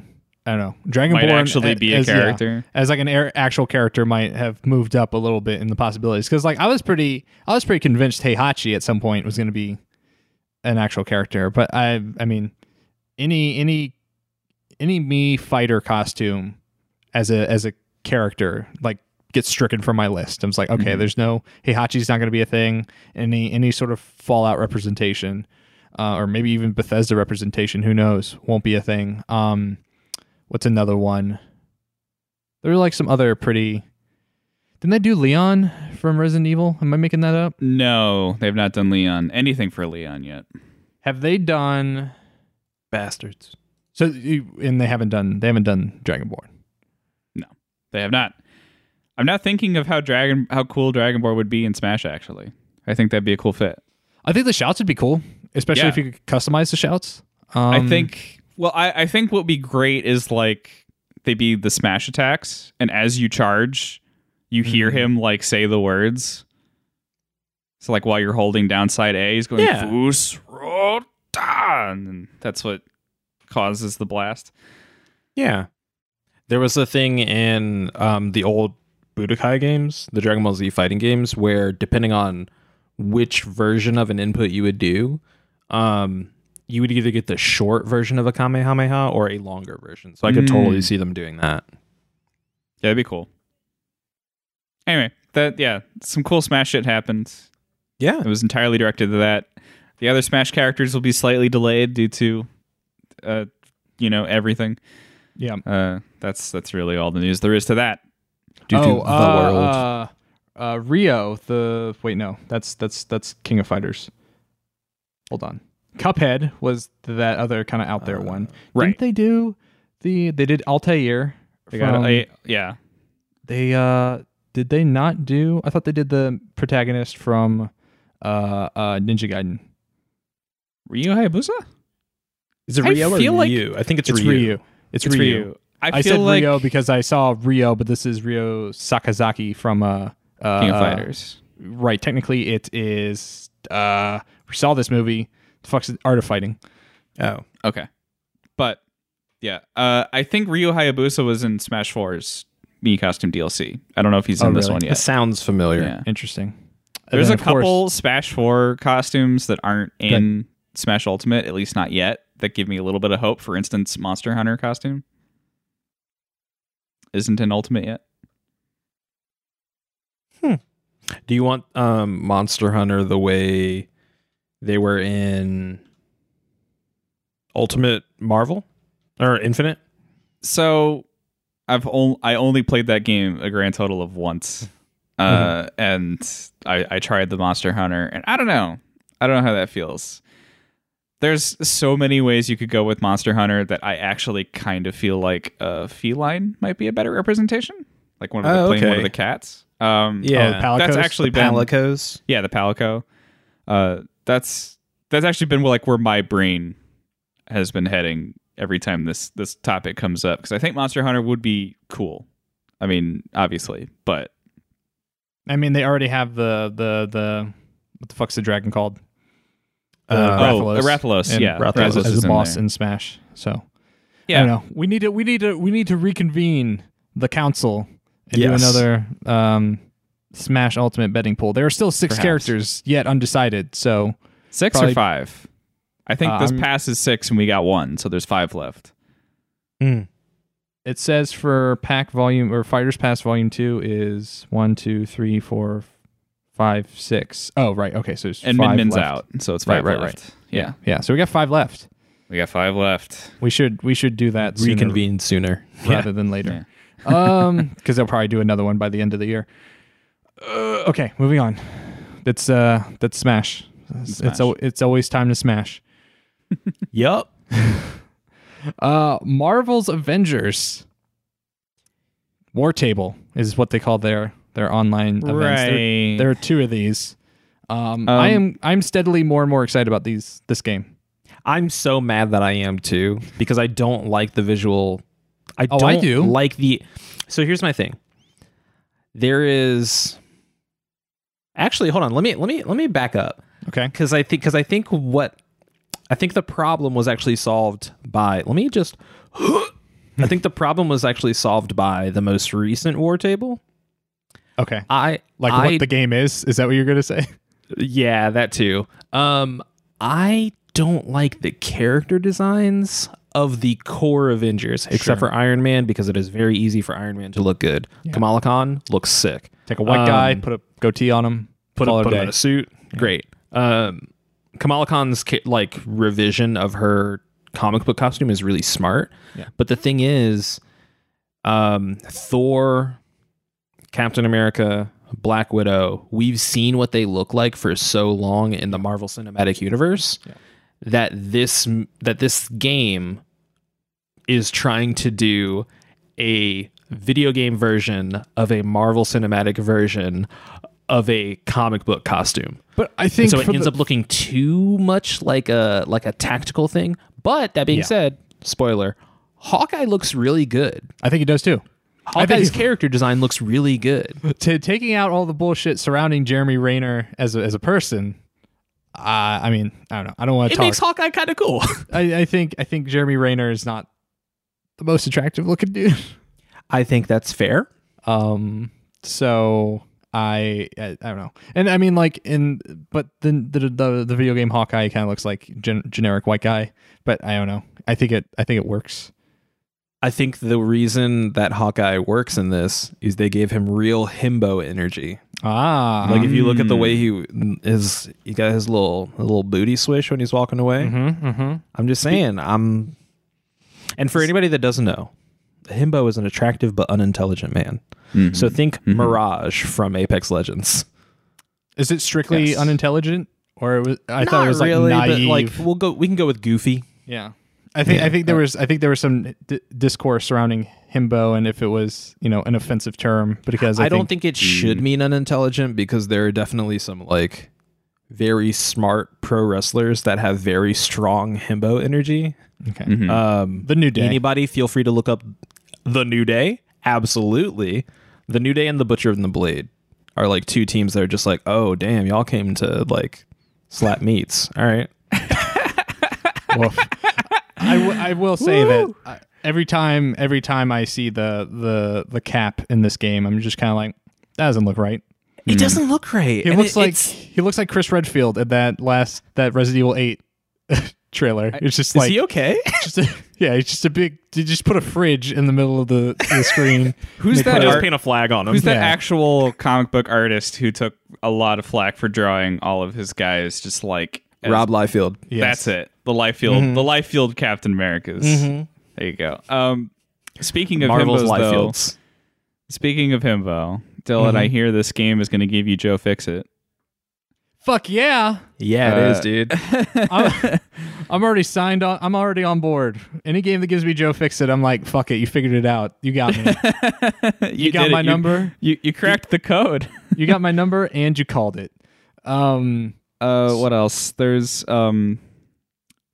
because Joe Fixit is the epitome of that dumb comic book shit. It is like that, like it's that perfect nexus of like, here's some like kind of cool backstory, like deep comic book lore knowledge, but it's also hella dumb.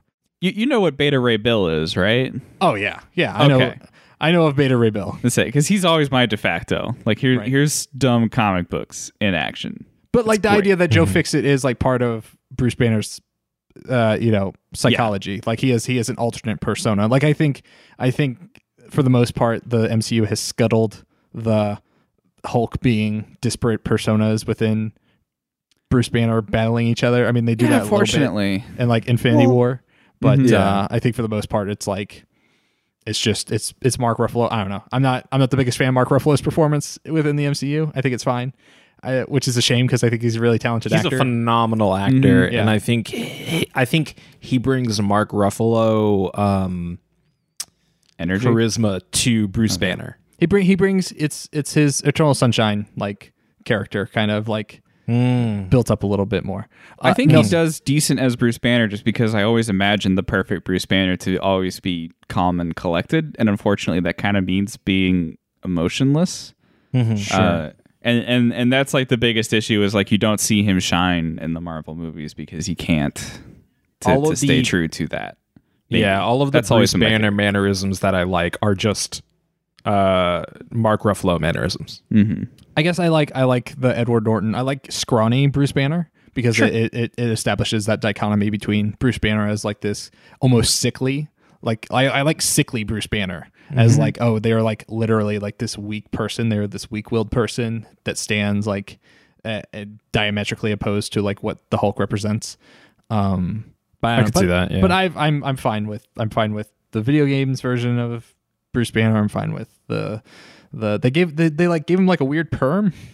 It's a little weird. Yeah, they gave him some curly hair. Yeah.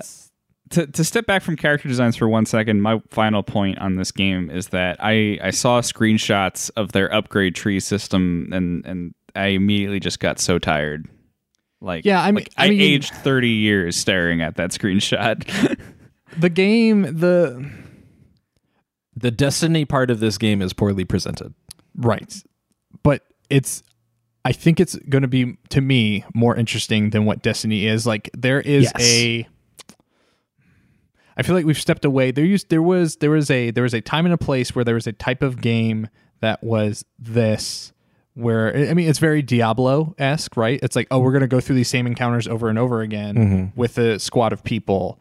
You know, Marvel Ultimate Alliance obviously was like a type of a game in that genre.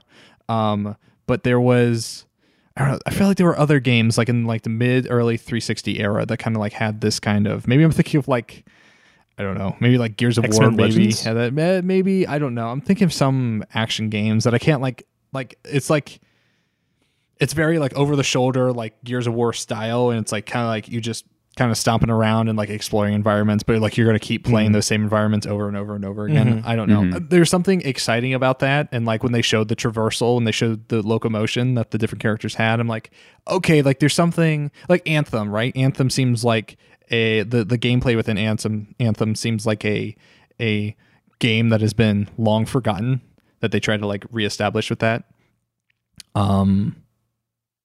So I don't know. I'm mildly excited for it. I think it's gonna be interesting. I think they fucking nailed, like, for the longest time I was like, how do you MCUify MODOK? Yes. And they fucking nailed it. So the thing is, you getting excited about MODOK got me excited about this game. Because the thing is, like, if you can pull out weird fucking characters but make it feel like they should exist, we're golden. Yeah. That is the hallmark of what this franchise has been able to do lately. And yeah. I'm so excited, and I do really love. And you just can't hide it. Oh, copyright claim. Shit. I really am more excited about this from a. So there are two things that they did that I think were really cool. One of them is you upgrade your character with your abilities, your stats, and everything. And that is, like you were saying, Dylan, very very Diablo-esque. I feel like this is, let's take Path of Exile and then blow it up, and with a massive budget, because I feel like it really is like, oh, you are going to do this. Your version of Iron Man has green lasers. My version has pink lasers. Your version has this other thing, but they're all with different effects. Right. So it really is doing that thing of like, your build is different from my build. And I think Path of Exile is a great example to look at in regards to like, oh, how can this work out? And how can yours be that different? But I think it's really cool that if you wanted to play it solo, all of the AI buddies are your upgraded characters. They are learning your moves. It's the same as like, oh, if I want to play as Iron Man in this one, then I'm just going to go upgrade it and play it the way I want. But if I don't want to play as Iron Man exists and plays the way I would play Iron Man. So it's really, really interesting that they're doing this.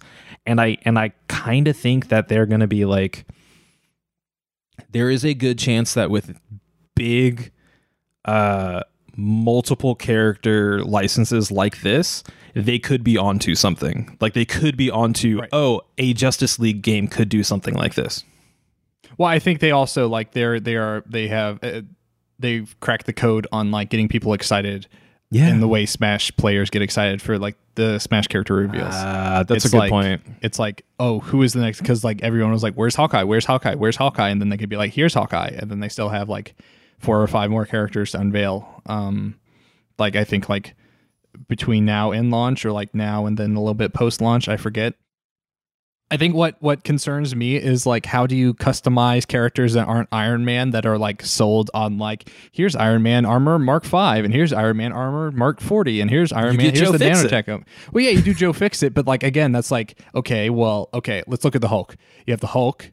You can do Planet Hulk. You can do Joe Fix-It. You can do Red Hulk. You can, and I guess you can do Old Man Logan Hulk. Like so, but then. Because this is a very good point, and you're not at all wrong, because they were putting this out in the newer war table. You can do all of those, or it looks like you can do customizations of pieces of all of those, sure, and then adjust the colors however you want. Because they had like a completely different looking Black Widow than has ever been shown in the game, and then they had like a pink and purple Iron Man. Yeah. So you think there are like RGB sliders in the game? 100%. Okay. Either that, or there are shaders in the way that Destiny has shaders? Destiny has it, which could be cool. I think individual colors might be better for me. Yeah. But I think shaders are really palatable to a wider audience. I'm very curious what the balance is between like this is a cosmetic choice and this is a gear upgrade.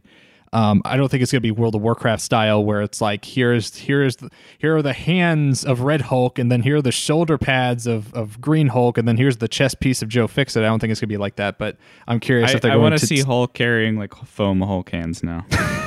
Honestly, they're putting them in fucking Fortnite. Did you see that at the end of the war table? They're like, and go play Fortnite and you get Hulk hands. I'm like, great. Fucking amazing.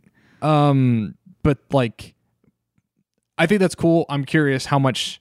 I wonder if they're being given more carte blanche from Disney or whoever's making editorial executive decisions on like, yeah, you can go zany, you can go silly with it. I mean, if we have any experience from Marvel Ultimate Alliance 3, like the cosmetic options in there weren't great. No. So I'm hoping for something a little more here. But like, yeah, it'd be cool. I mean, it would. I want to see them balance the kooky with the MCU realism.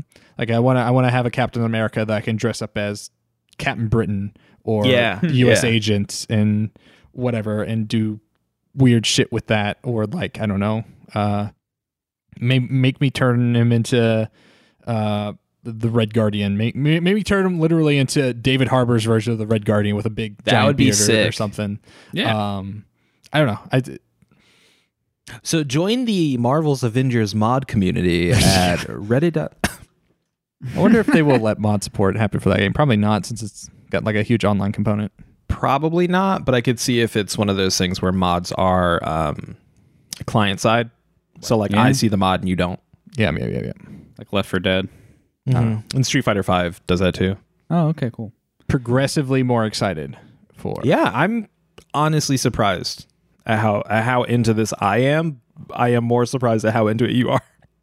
I mean, I've been into it from the start. I was like, okay, like once they sold it as like, oh, it's because I was, I really liked the new Spider-Man, the Insomniac Spider-Man game, and I like, who's developing this game again? This is Crystal Dynamics. Crystal Dynamics. I always get Crystal Dynamics mixed up with Creative Assembly, so I always pause. That's fair. And I did that to someone that worked there once. I think it was a Creative Assembly person. I was like, I love Tomb Raider, and they're like, it's not me. No, I'm just telling you that I love Tomb Raider. Yeah, don't you like Tomb Raider? Everyone likes Tomb Raider. But your games. Yeah. But Total War, let me tell you. Cyberpunk. Yeah. Right. We had a new thing with Cyberpunk. It's cool. I'm still excited for Cyberpunk. I don't think this stream told me anything new. I don't think Agreed. I do think that you should read what this quote is, if you feel like it. Oh, yeah. This was pulled, I think, from a tweet. It says, Cyberpunk 2077, making your character's pronouns be determined by their chosen voice with no they, them option is some of the most pure strain faux progressivism you can get. And I saw a response to this after I posted this in the doc, in that like it's probably tied to voice lines. And like the amount of work that would require for them to like add pronoun choices and then go back and re-record all those lines with like adjustable pronouns would be a lot. I don't think that's the most offensible thing, just because that's something they should have thought of from the beginning. Especially like, I mean, they've just been pretty tone deaf with a lot of the stuff, like the hypersexualized trans woman in the in-universe marketing stuff. Just like, but the thing is, like, if you did. I don't know. I feel like I looked at the hypersexualized trans woman in the marketing in the games world, and I looked at it as, oh yeah, that's how that would be. Well, I think if you look it's at just like they aren't saying it right. Like they don't have the words, and I hope they have the thought behind it to say like, oh, that's not right, but I don't know. I think it's a combination of things, right? And I'm getting this from trans people in game dev that I follow that's spoken to that, where it's like a combination of like, historically, CD Projekt Red has said some transphobic stuff like on their social, like whether or not that's been handled, that at least was a problem that existed that allowed it to get high enough up the pole to like be a publicly stated thing, like a known transphobic joke. They have a hypersexualized trans woman within the game, within a poster in the game, and that's seemingly at that point that was the only trans representation in that game, and that's the problem. It's not the problem the problem is that they're pointing to that and like, here's our trans representation, a fetishized trans woman. Yeah. This trans person exists solely to be sexualized. Right. Yeah. I see what you're saying. So like, that's the problem. It's not the problem. It's like, if they had trans people, then here's someone that is sexualized and like is like a Bayonetta type character that is like reveling in their, sexuality and stuff and championing it. It's the problem is like, oh, isn't that a cool quirk or thing or like something isn't this so cyberpunk because we are including a trans person as like a marketing material. And that's what I think the issue is now. Like now they've discussed like you will have genitalia sliders and can edit your genitalia however you want, but like you can't choose your pronouns, which I mean, weird. It just goes into like, you just need to have a more diverse development studio. You need more diverse developers, like, because you could have handled this way better from the very beginning, and not have run into all of these issues. And yeah, I think at the end of the day, I'm still interested and excited for what Cyberpunk 2077 can be. I just think they fumbled a lot of stuff. Yeah. I'm curious we can talk about like the Haitian gangs and stuff and all that. There's weird demos from like last E3 about that. I'm curious what the final product. I wonder how much editing they've gone back and like tried to like address those concerns. And I don't know. I'm interested. Yeah, I'm interested in seeing it and will do. I mean, I like I like CD Projekt Red's games. I don't know. Yeah, we'll see. I do we'll too. See. We'll see. Yeah. I think. Go ahead. It's just the previous trailers for this game were much more sleek and stylish. They were very Christopher Nolan-esque. They were very like this quiet like building rage or concern, this building dread. And then this trailer they showed at the top of this stream they did was just like full action movie. Like, we're gonna get fucked, and they're like sliding down a building and they break through a sunlight, and it's like, this, you have already sold me on this game with like these like very quiet, like very like pulsating, like I feel like you've, for as much as the some of the societal stuff, like as much as I think you don't understand some aspects of Cyberpunk as an aesthetic, I think some of it you have hit perfectly. Like if you're looking at it from like a Blade Runner-esque like trailer snapshot, like I think you've gotten that like that, crumbling society, like slow building dread, like quiet moments building thing with all of the flashing lights and everything that like it's all edifice that's supposed to be a distraction. That's what the commentary is. Everything is hyper capitalist, and that's the problem. And then when you lean into just this like generic action movie marketing, I think you kind of you waste your shot. Yeah. I agree. And this was the first Night City Wire, right? Yes, I don't know if they're doing. I think they said they're doing another one. They were going to do at least one more. I don't know why these studios are, like the War Table stuff. There were two of those. Like I don't know. Just show it all. Like, yeah, because they're probably with the War Table one. Definitely because they were still working on it. Probably. Yeah. I mean, they delayed that game, right? Like it was supposed to. They be out by delayed it, now and already. then the beta is in August now. Yeah, it's at the end of the month. Yeah. Okay, that's all for Cyberpunk. Alex, do you have anything? No, I think you guys covered it. Yeah, I'm so excited about it. I think someone pointed out because there's like a game where you like do this video scrubbing thing. Mm-hmm. You like pull out someone's like brain implant and you like relive their memories. And someone was like, "You guys know Tacoma already did this, right? Like this is like straight up just everything you do in Tacoma." Wow. I think Fulbright needs to sue. Yep. Get on, Steve. All right, Devolver Direct. I don't think I'm the person to discuss the Devolver Direct. Alex, you like neither. It was cool. Yeah. I mean, okay, I like the Devolververse. I like the Devolver attitude. I like that they are more the Adult Swim games than Adult Swim games is. Yeah. And some of these games I actually might have been sold on, and I previously wasn't. Alex, are you Like- are you a Ninja Warrior guy? I do like Ninja Warrior. Okay. I You mean am Shadow actually Warrior? excited for. Shadow Warrior. That's what I meant.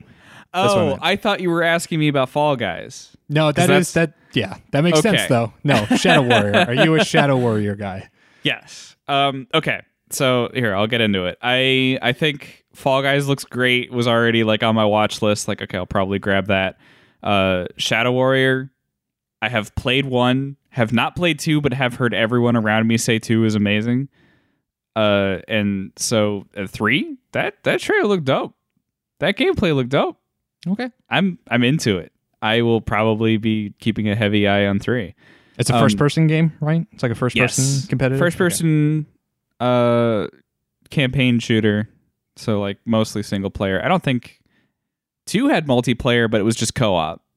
You could, and that was like, it was actually built around it. You could have like just friends join you for the campaign. That's cool. And it had like looter shooter elements, I believe. So it was like a much smaller, more contained Borderlands almost. And I was sort of intrigued by that. Sorry, where was I going with this? Carrion, I was previously kind of like about. Now I'm like, Carry on, huh? Mhm. Yeah, all right. I think friend of the show, Nick Nundahl, played it, and he said he wasn't super enthused about it because it seems very. He said it seems very one note. But That's I sort did, of what I was feeling through Yeah. the trailers.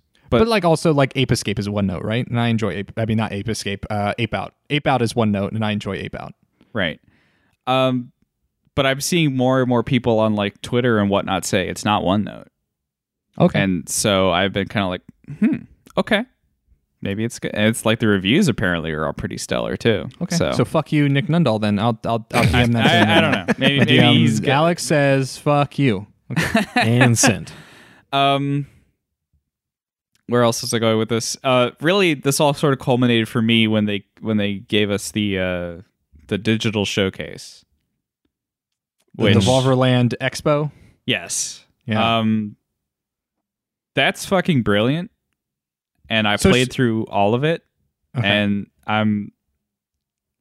that there's What is it? What like is it like a walking sim? Like I did not watch this stream, and I know very little about any of the games that are on it outside of Carry On and it's Fall closer Guys. to a horror stealth shooter. okay. It's not spooky, like, but it is kind of eerie, and it's very dark because you're exploring this show floor late at night, and all that's like around are these security bots that if they catch you, it's an instant game over. But then Interesting. you Wow, get it's literally the LA Convention Center. yes. Holy shit. The outside is literally the LA Convention. Oh wait, well it's a little different, but it's basically the same thing. I'm sure there's like some conventions taken for gameplay reasons. Yeah. You unlock a t-shirt gun that you can also shoot at security bots to stun them for a short while, so you can just like run past them. There's parts of the game that are literally like to progress, you have to stop and watch this trailer. Because Wow. it is an advertisement game. That's pretty good. So they made me watch a few trailers for things that I wasn't terribly interested in, but suddenly, like after watching that trailer, I was kind of like, maybe I do like this. So I don't know. I guess it worked. You know the Shadow Warrior devs made this? No, I didn't. Yeah. I was that makes looking sense, at the though. dev name. They wear it's very obviously UE4 for one thing. Just sort of things you can notice, and I know that the Shadow Warriors are all UE games as well. I've then seen you- this Fall Guys booth multiple times at a PAX, and I can confirm that's what the Fall Guys booth looks like. Exactly like that. Yeah, it's just a big, giant, like multicolored, like they have a big wall. Bounce house and everything. Well, I mean, obviously they added stuff for Right. level design purposes, but like the edifice is that's what the Fall Guys booth looks like. There's definitely some things added for just like fun gameplay times, and because like it's a video game, we can kind of do some silly stuff, and like the Fall Guys booth is one giant bounce house that you bounce around to like find the trailer wherever it's hidden. The Serious Sam booth is like a jungle that you walk through. Like you don't play even this. recognize That's cool. the convention center anymore. And then there's like there's a final boss at the end. that you fight, and then after you do that, you've completed the game. And it's very short. It's like 10, 15 minutes. Well, with trailers, more like 30. But yeah, very, very solid and awesome idea on Devolver's part for that, I think, especially now. Yeah, I wonder what the turnaround time on that was, because I remember the Devolver bootlegs, whereas was a very short turnaround. It was like maybe like a month or two. So with a game seemingly this big with this many assets in it, I would hope they gave those Shadow Warrior devs more time. Nah, probably not. I would think they did. Yeah, they did. Yeah, they have to. Yeah. So that's the Devolver stuff. It's cool. Nice. I still like Devolver. Good. I'm not tired Same. of the shtick yet. Oh, I Their love shtick Devolver. still works, man. Yeah, it's specifically just their E3 stream. I'm just like, okay, like I just don't find it that funny. I don't have any problem with it. I think they can keep doing it. I think it was funnier when the woman they have do the E3 Devolver streams just showed up in that sizzle reel of PlayStation 5 developers, and she just looked like a normal person. I thought that was way funnier. Yeah. I added that to my headcanon. I still like the like in my head pointing at the screen with 3 fingers and saying check a look like still rings true as like a good gag in my head. Yeah. And I think Fall Guys, Fall Guys is going to be free this month for PS Plus. I think Fall Guys is going to be a very big hit for them. I am excited for Fall Guys. And I think it's going to be kind of scary. I hope this doesn't come as any offense. Fall Guys is what I wished Mario Royale was. It's like something more unique in the space of a platformer battle royale. If it were Mario 64 Royale, maybe. I could have been into that. Maybe in some Sure universe. you would have. Sure you would have. You son of a bitch.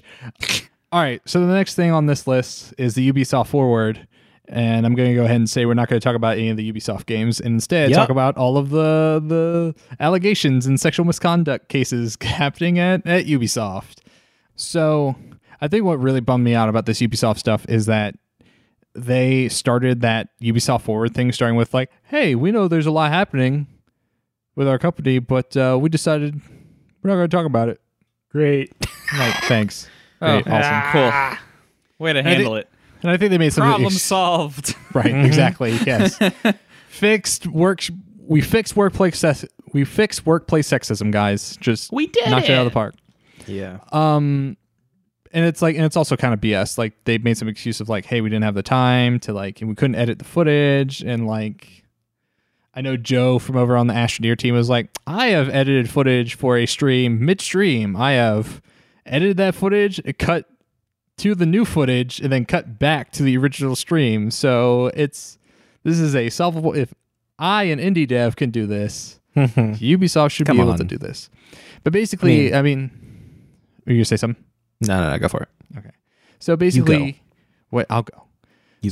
So basically, what happened was,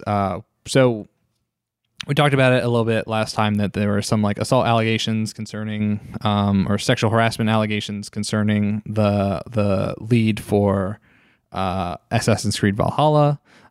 There's been just a bunch of other stuff. It's just kind of just across the board, just kind of systemic kind of workplace harassment and sexism and racism that's been happening just across all the Ubisoft studios, which is a lot of them. I think most of these events, at least the ones I saw reported on, were concerned with their Canada offices and then also their United States offices. So it was the San Francisco office, their North Carolina call center, and then I think Quebec was the main one, and I think also Montreal and Toronto were discussed. But so and this isn't exhaustive. But it does. I was reading Jason Schreier's post over at Bloomberg was talking about the failure of Ubisoft's human resources department and how and the going knowledge is that human resources departments exist to protect the company, not employees. But it seems so blatant at Ubisoft, and so there was just a lot of employees very high up that kind of took advantage of that and would just kind of harass their employees or like not promote women or make a bunch of kind of sexist decisions or sexist remarks. There was one executive that would regularly have meetings within a strip club, and then because of that, it like started a culture of like doing that and starting a culture of like degrading and demeaning women.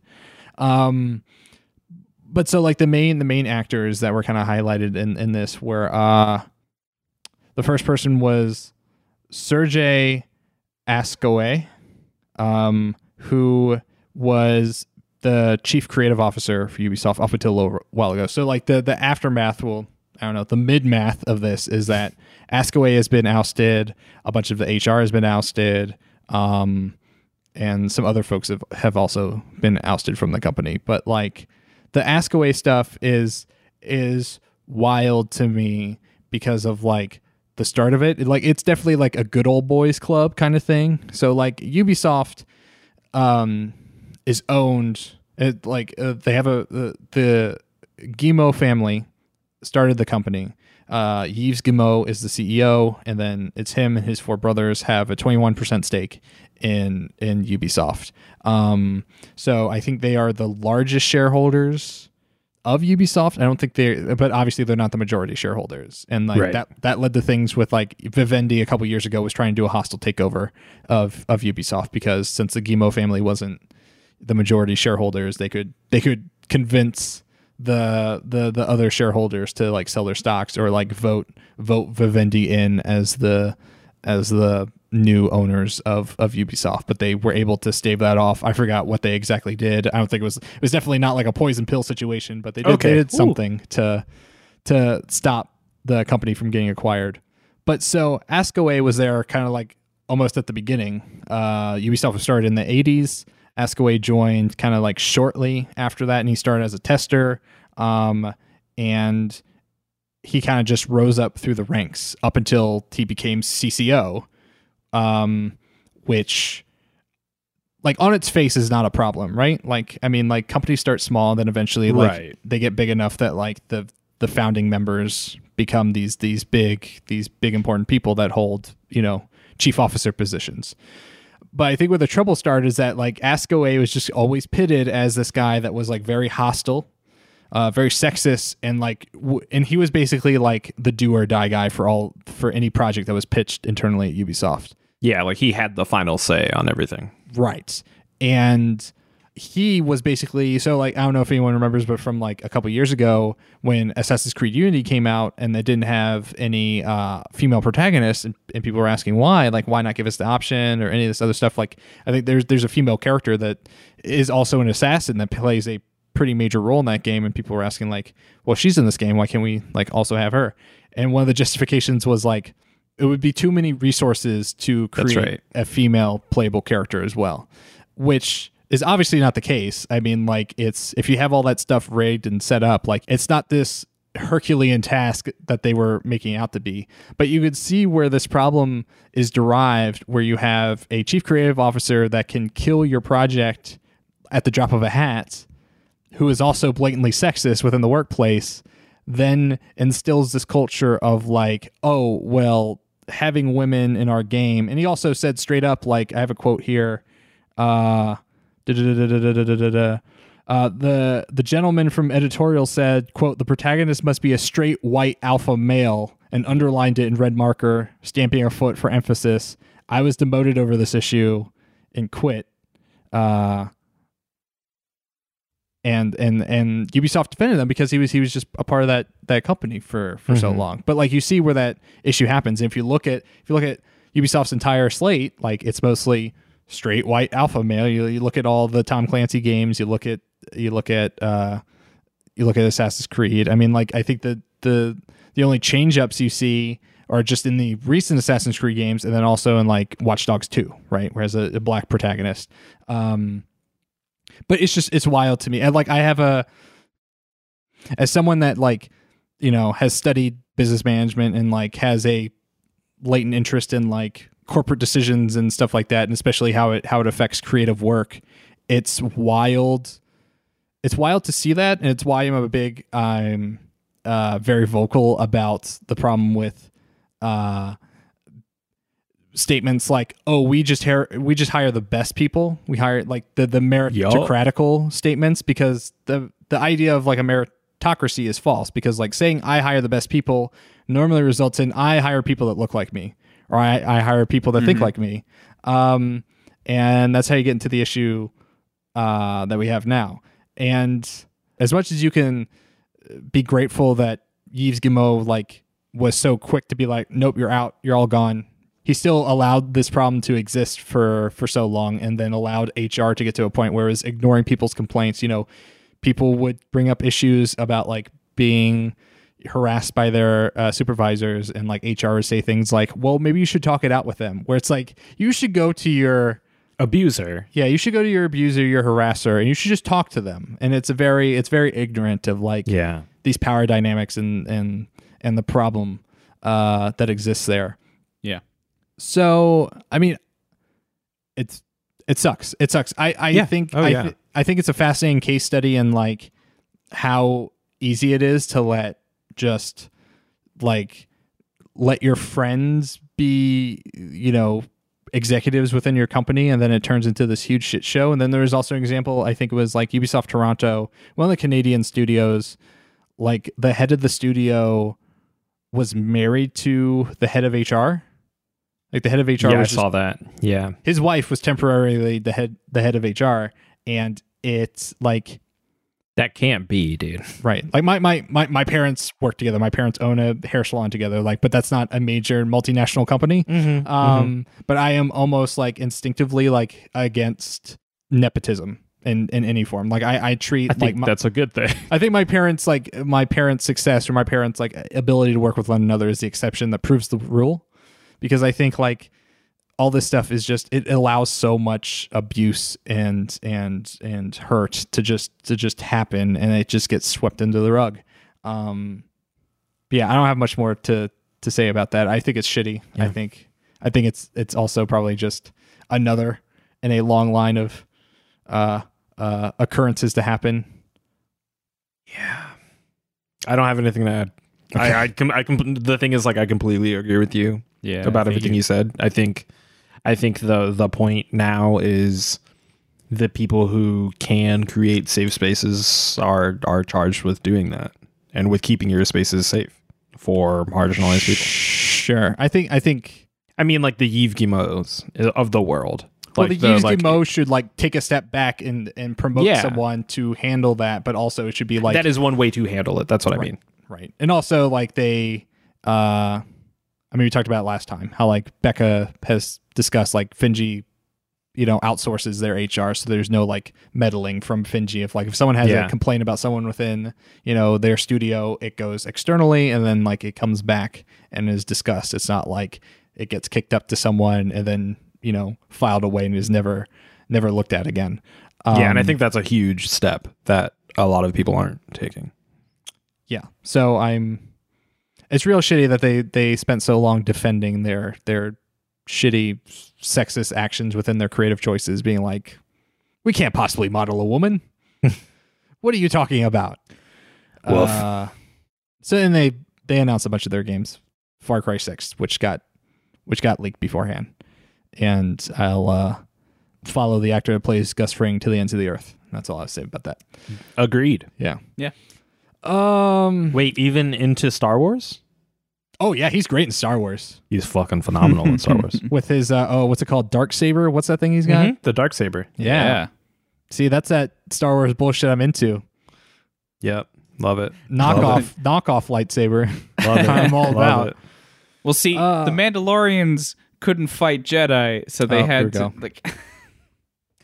And I think that's gonna do it for the Ward. Yeah, you want to cut there? We still have the Microsoft stuff. I don't know if you want to hold off. What or Microsoft stuff? I guess we should really quickly touch on the Microsoft stuff. They showed Halo.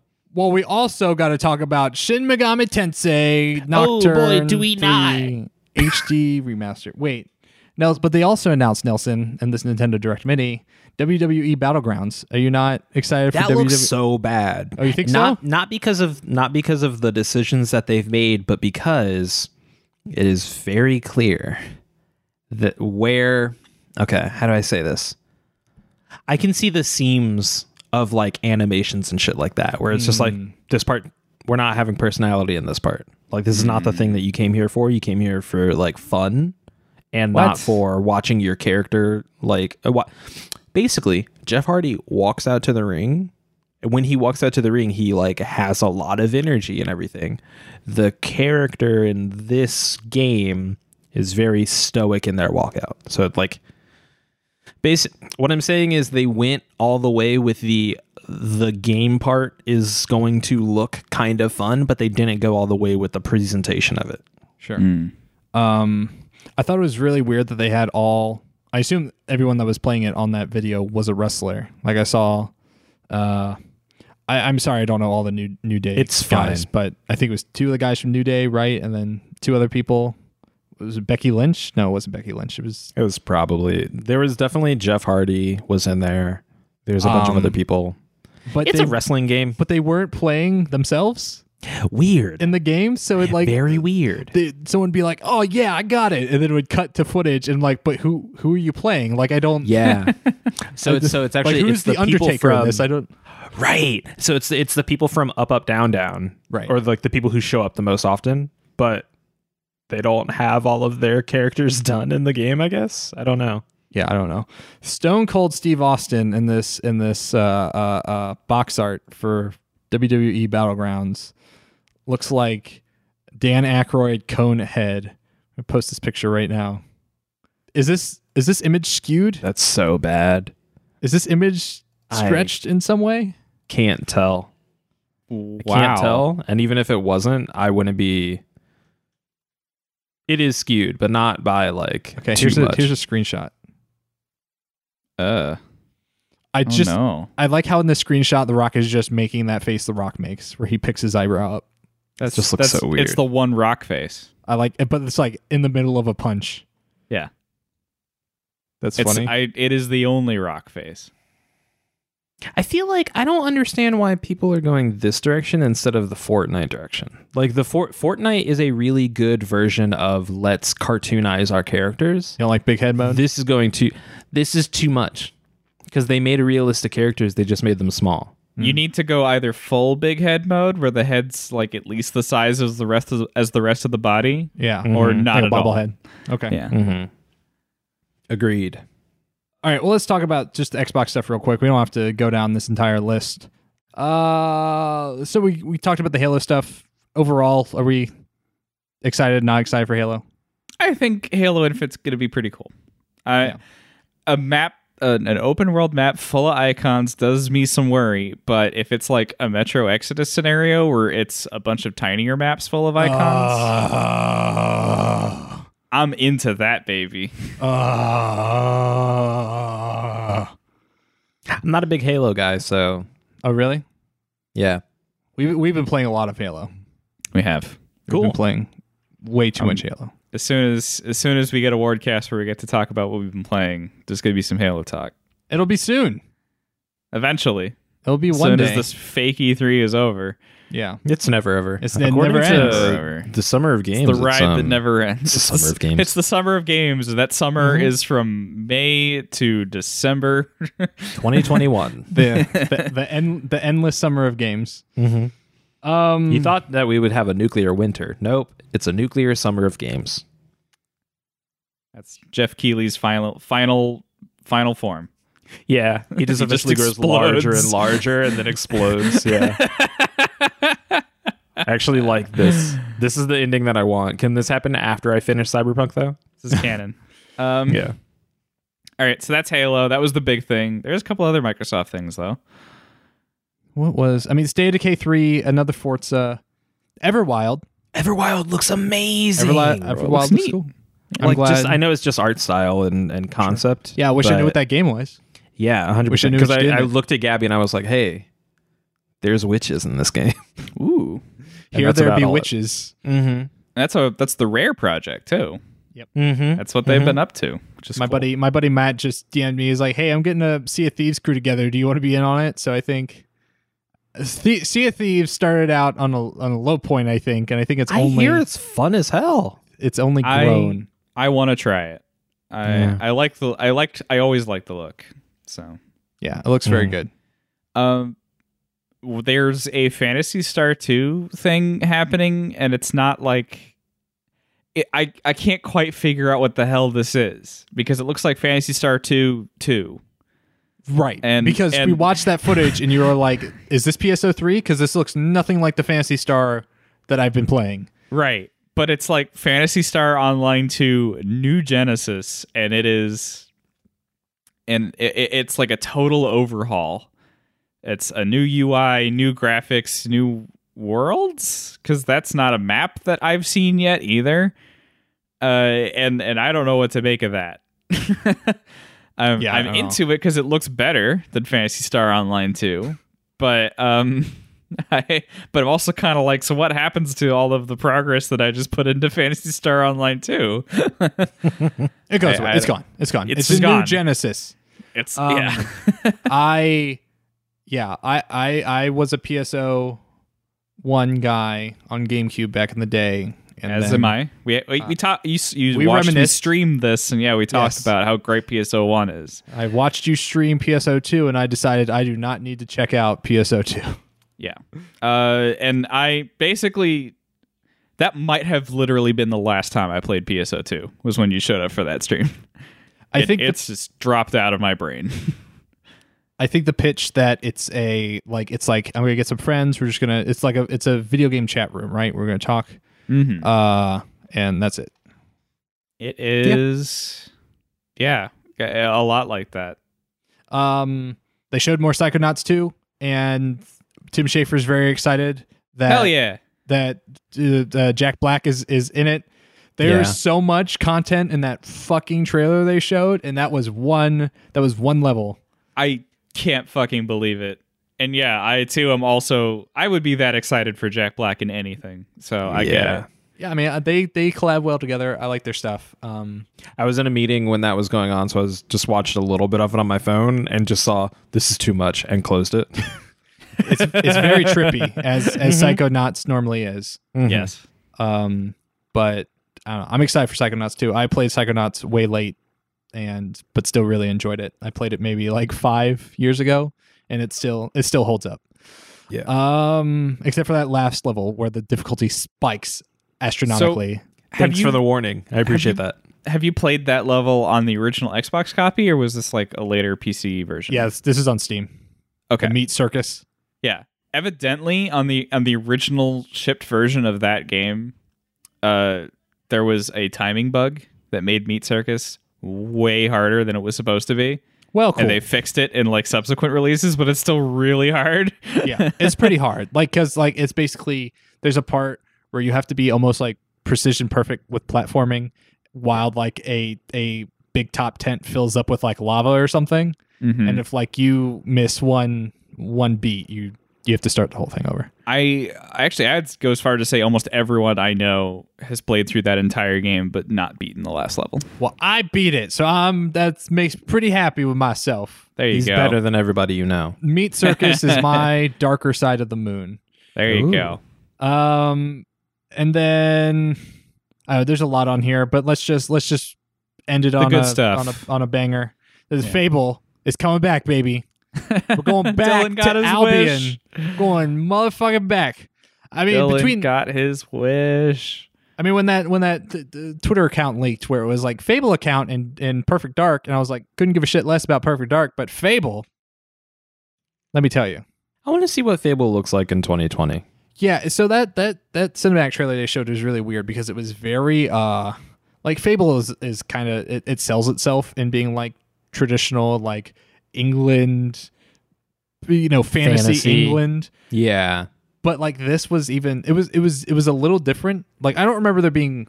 I mean, I think there were like fairy folk or something. I don't remember that. There probably were. I just don't remember. I think there was, but like this one, it was just straight up like, oh, this is just Tinkerbell, and then Tinkerbell gets eaten by a frog at the end of the trailer. And like, all right, that's that Fable humor you're looking exactly. for. Yep. But I don't know. There's something about Fable that, and maybe it was because it was like one of the earliest like Western RPGs I played.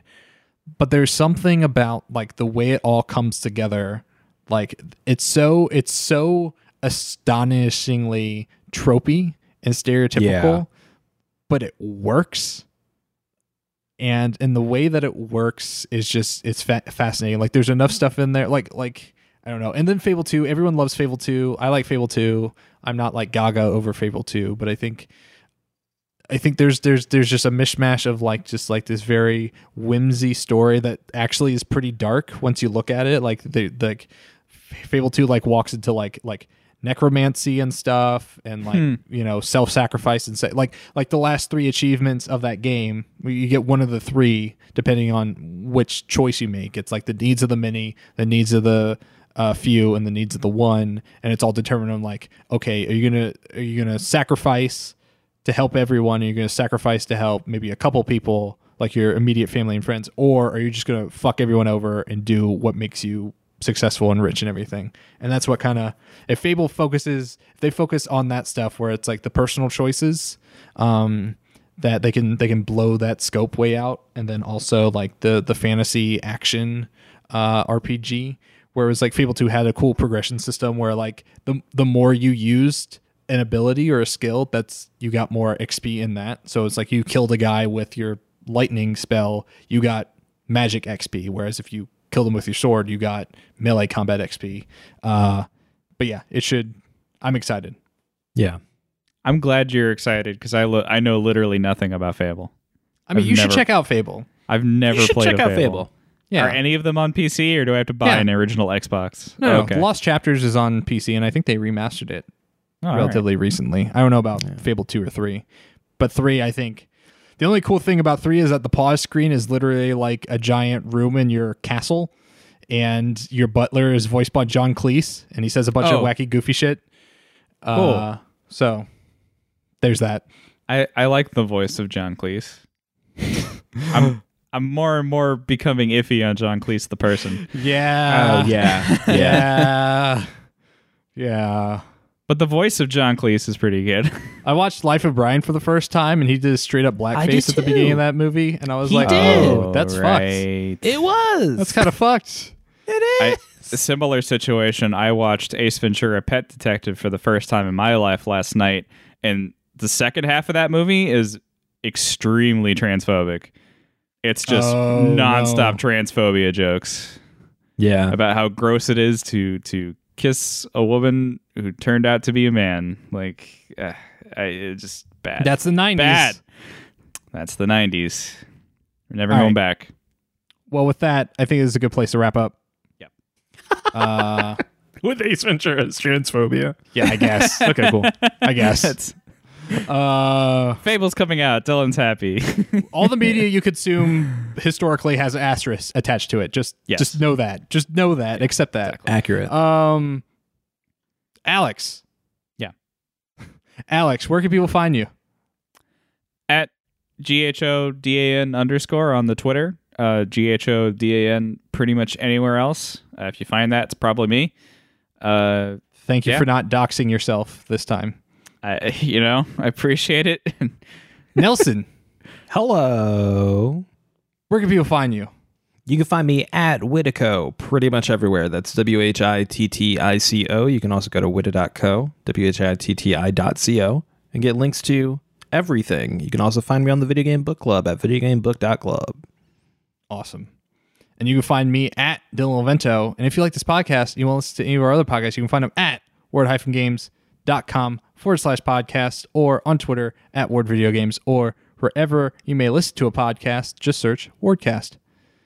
And that's the second part of the quarantine catch up. Maybe we need to do a third part to talk about all the games we've been playing. Yeah. We got through no more announcements. The announcements are done. Okay. I'm not paying attention to the Gamescom. I don't know, whatever. There's no more news. The news is done. All right. No, news is over. News is over forever. Catch you later.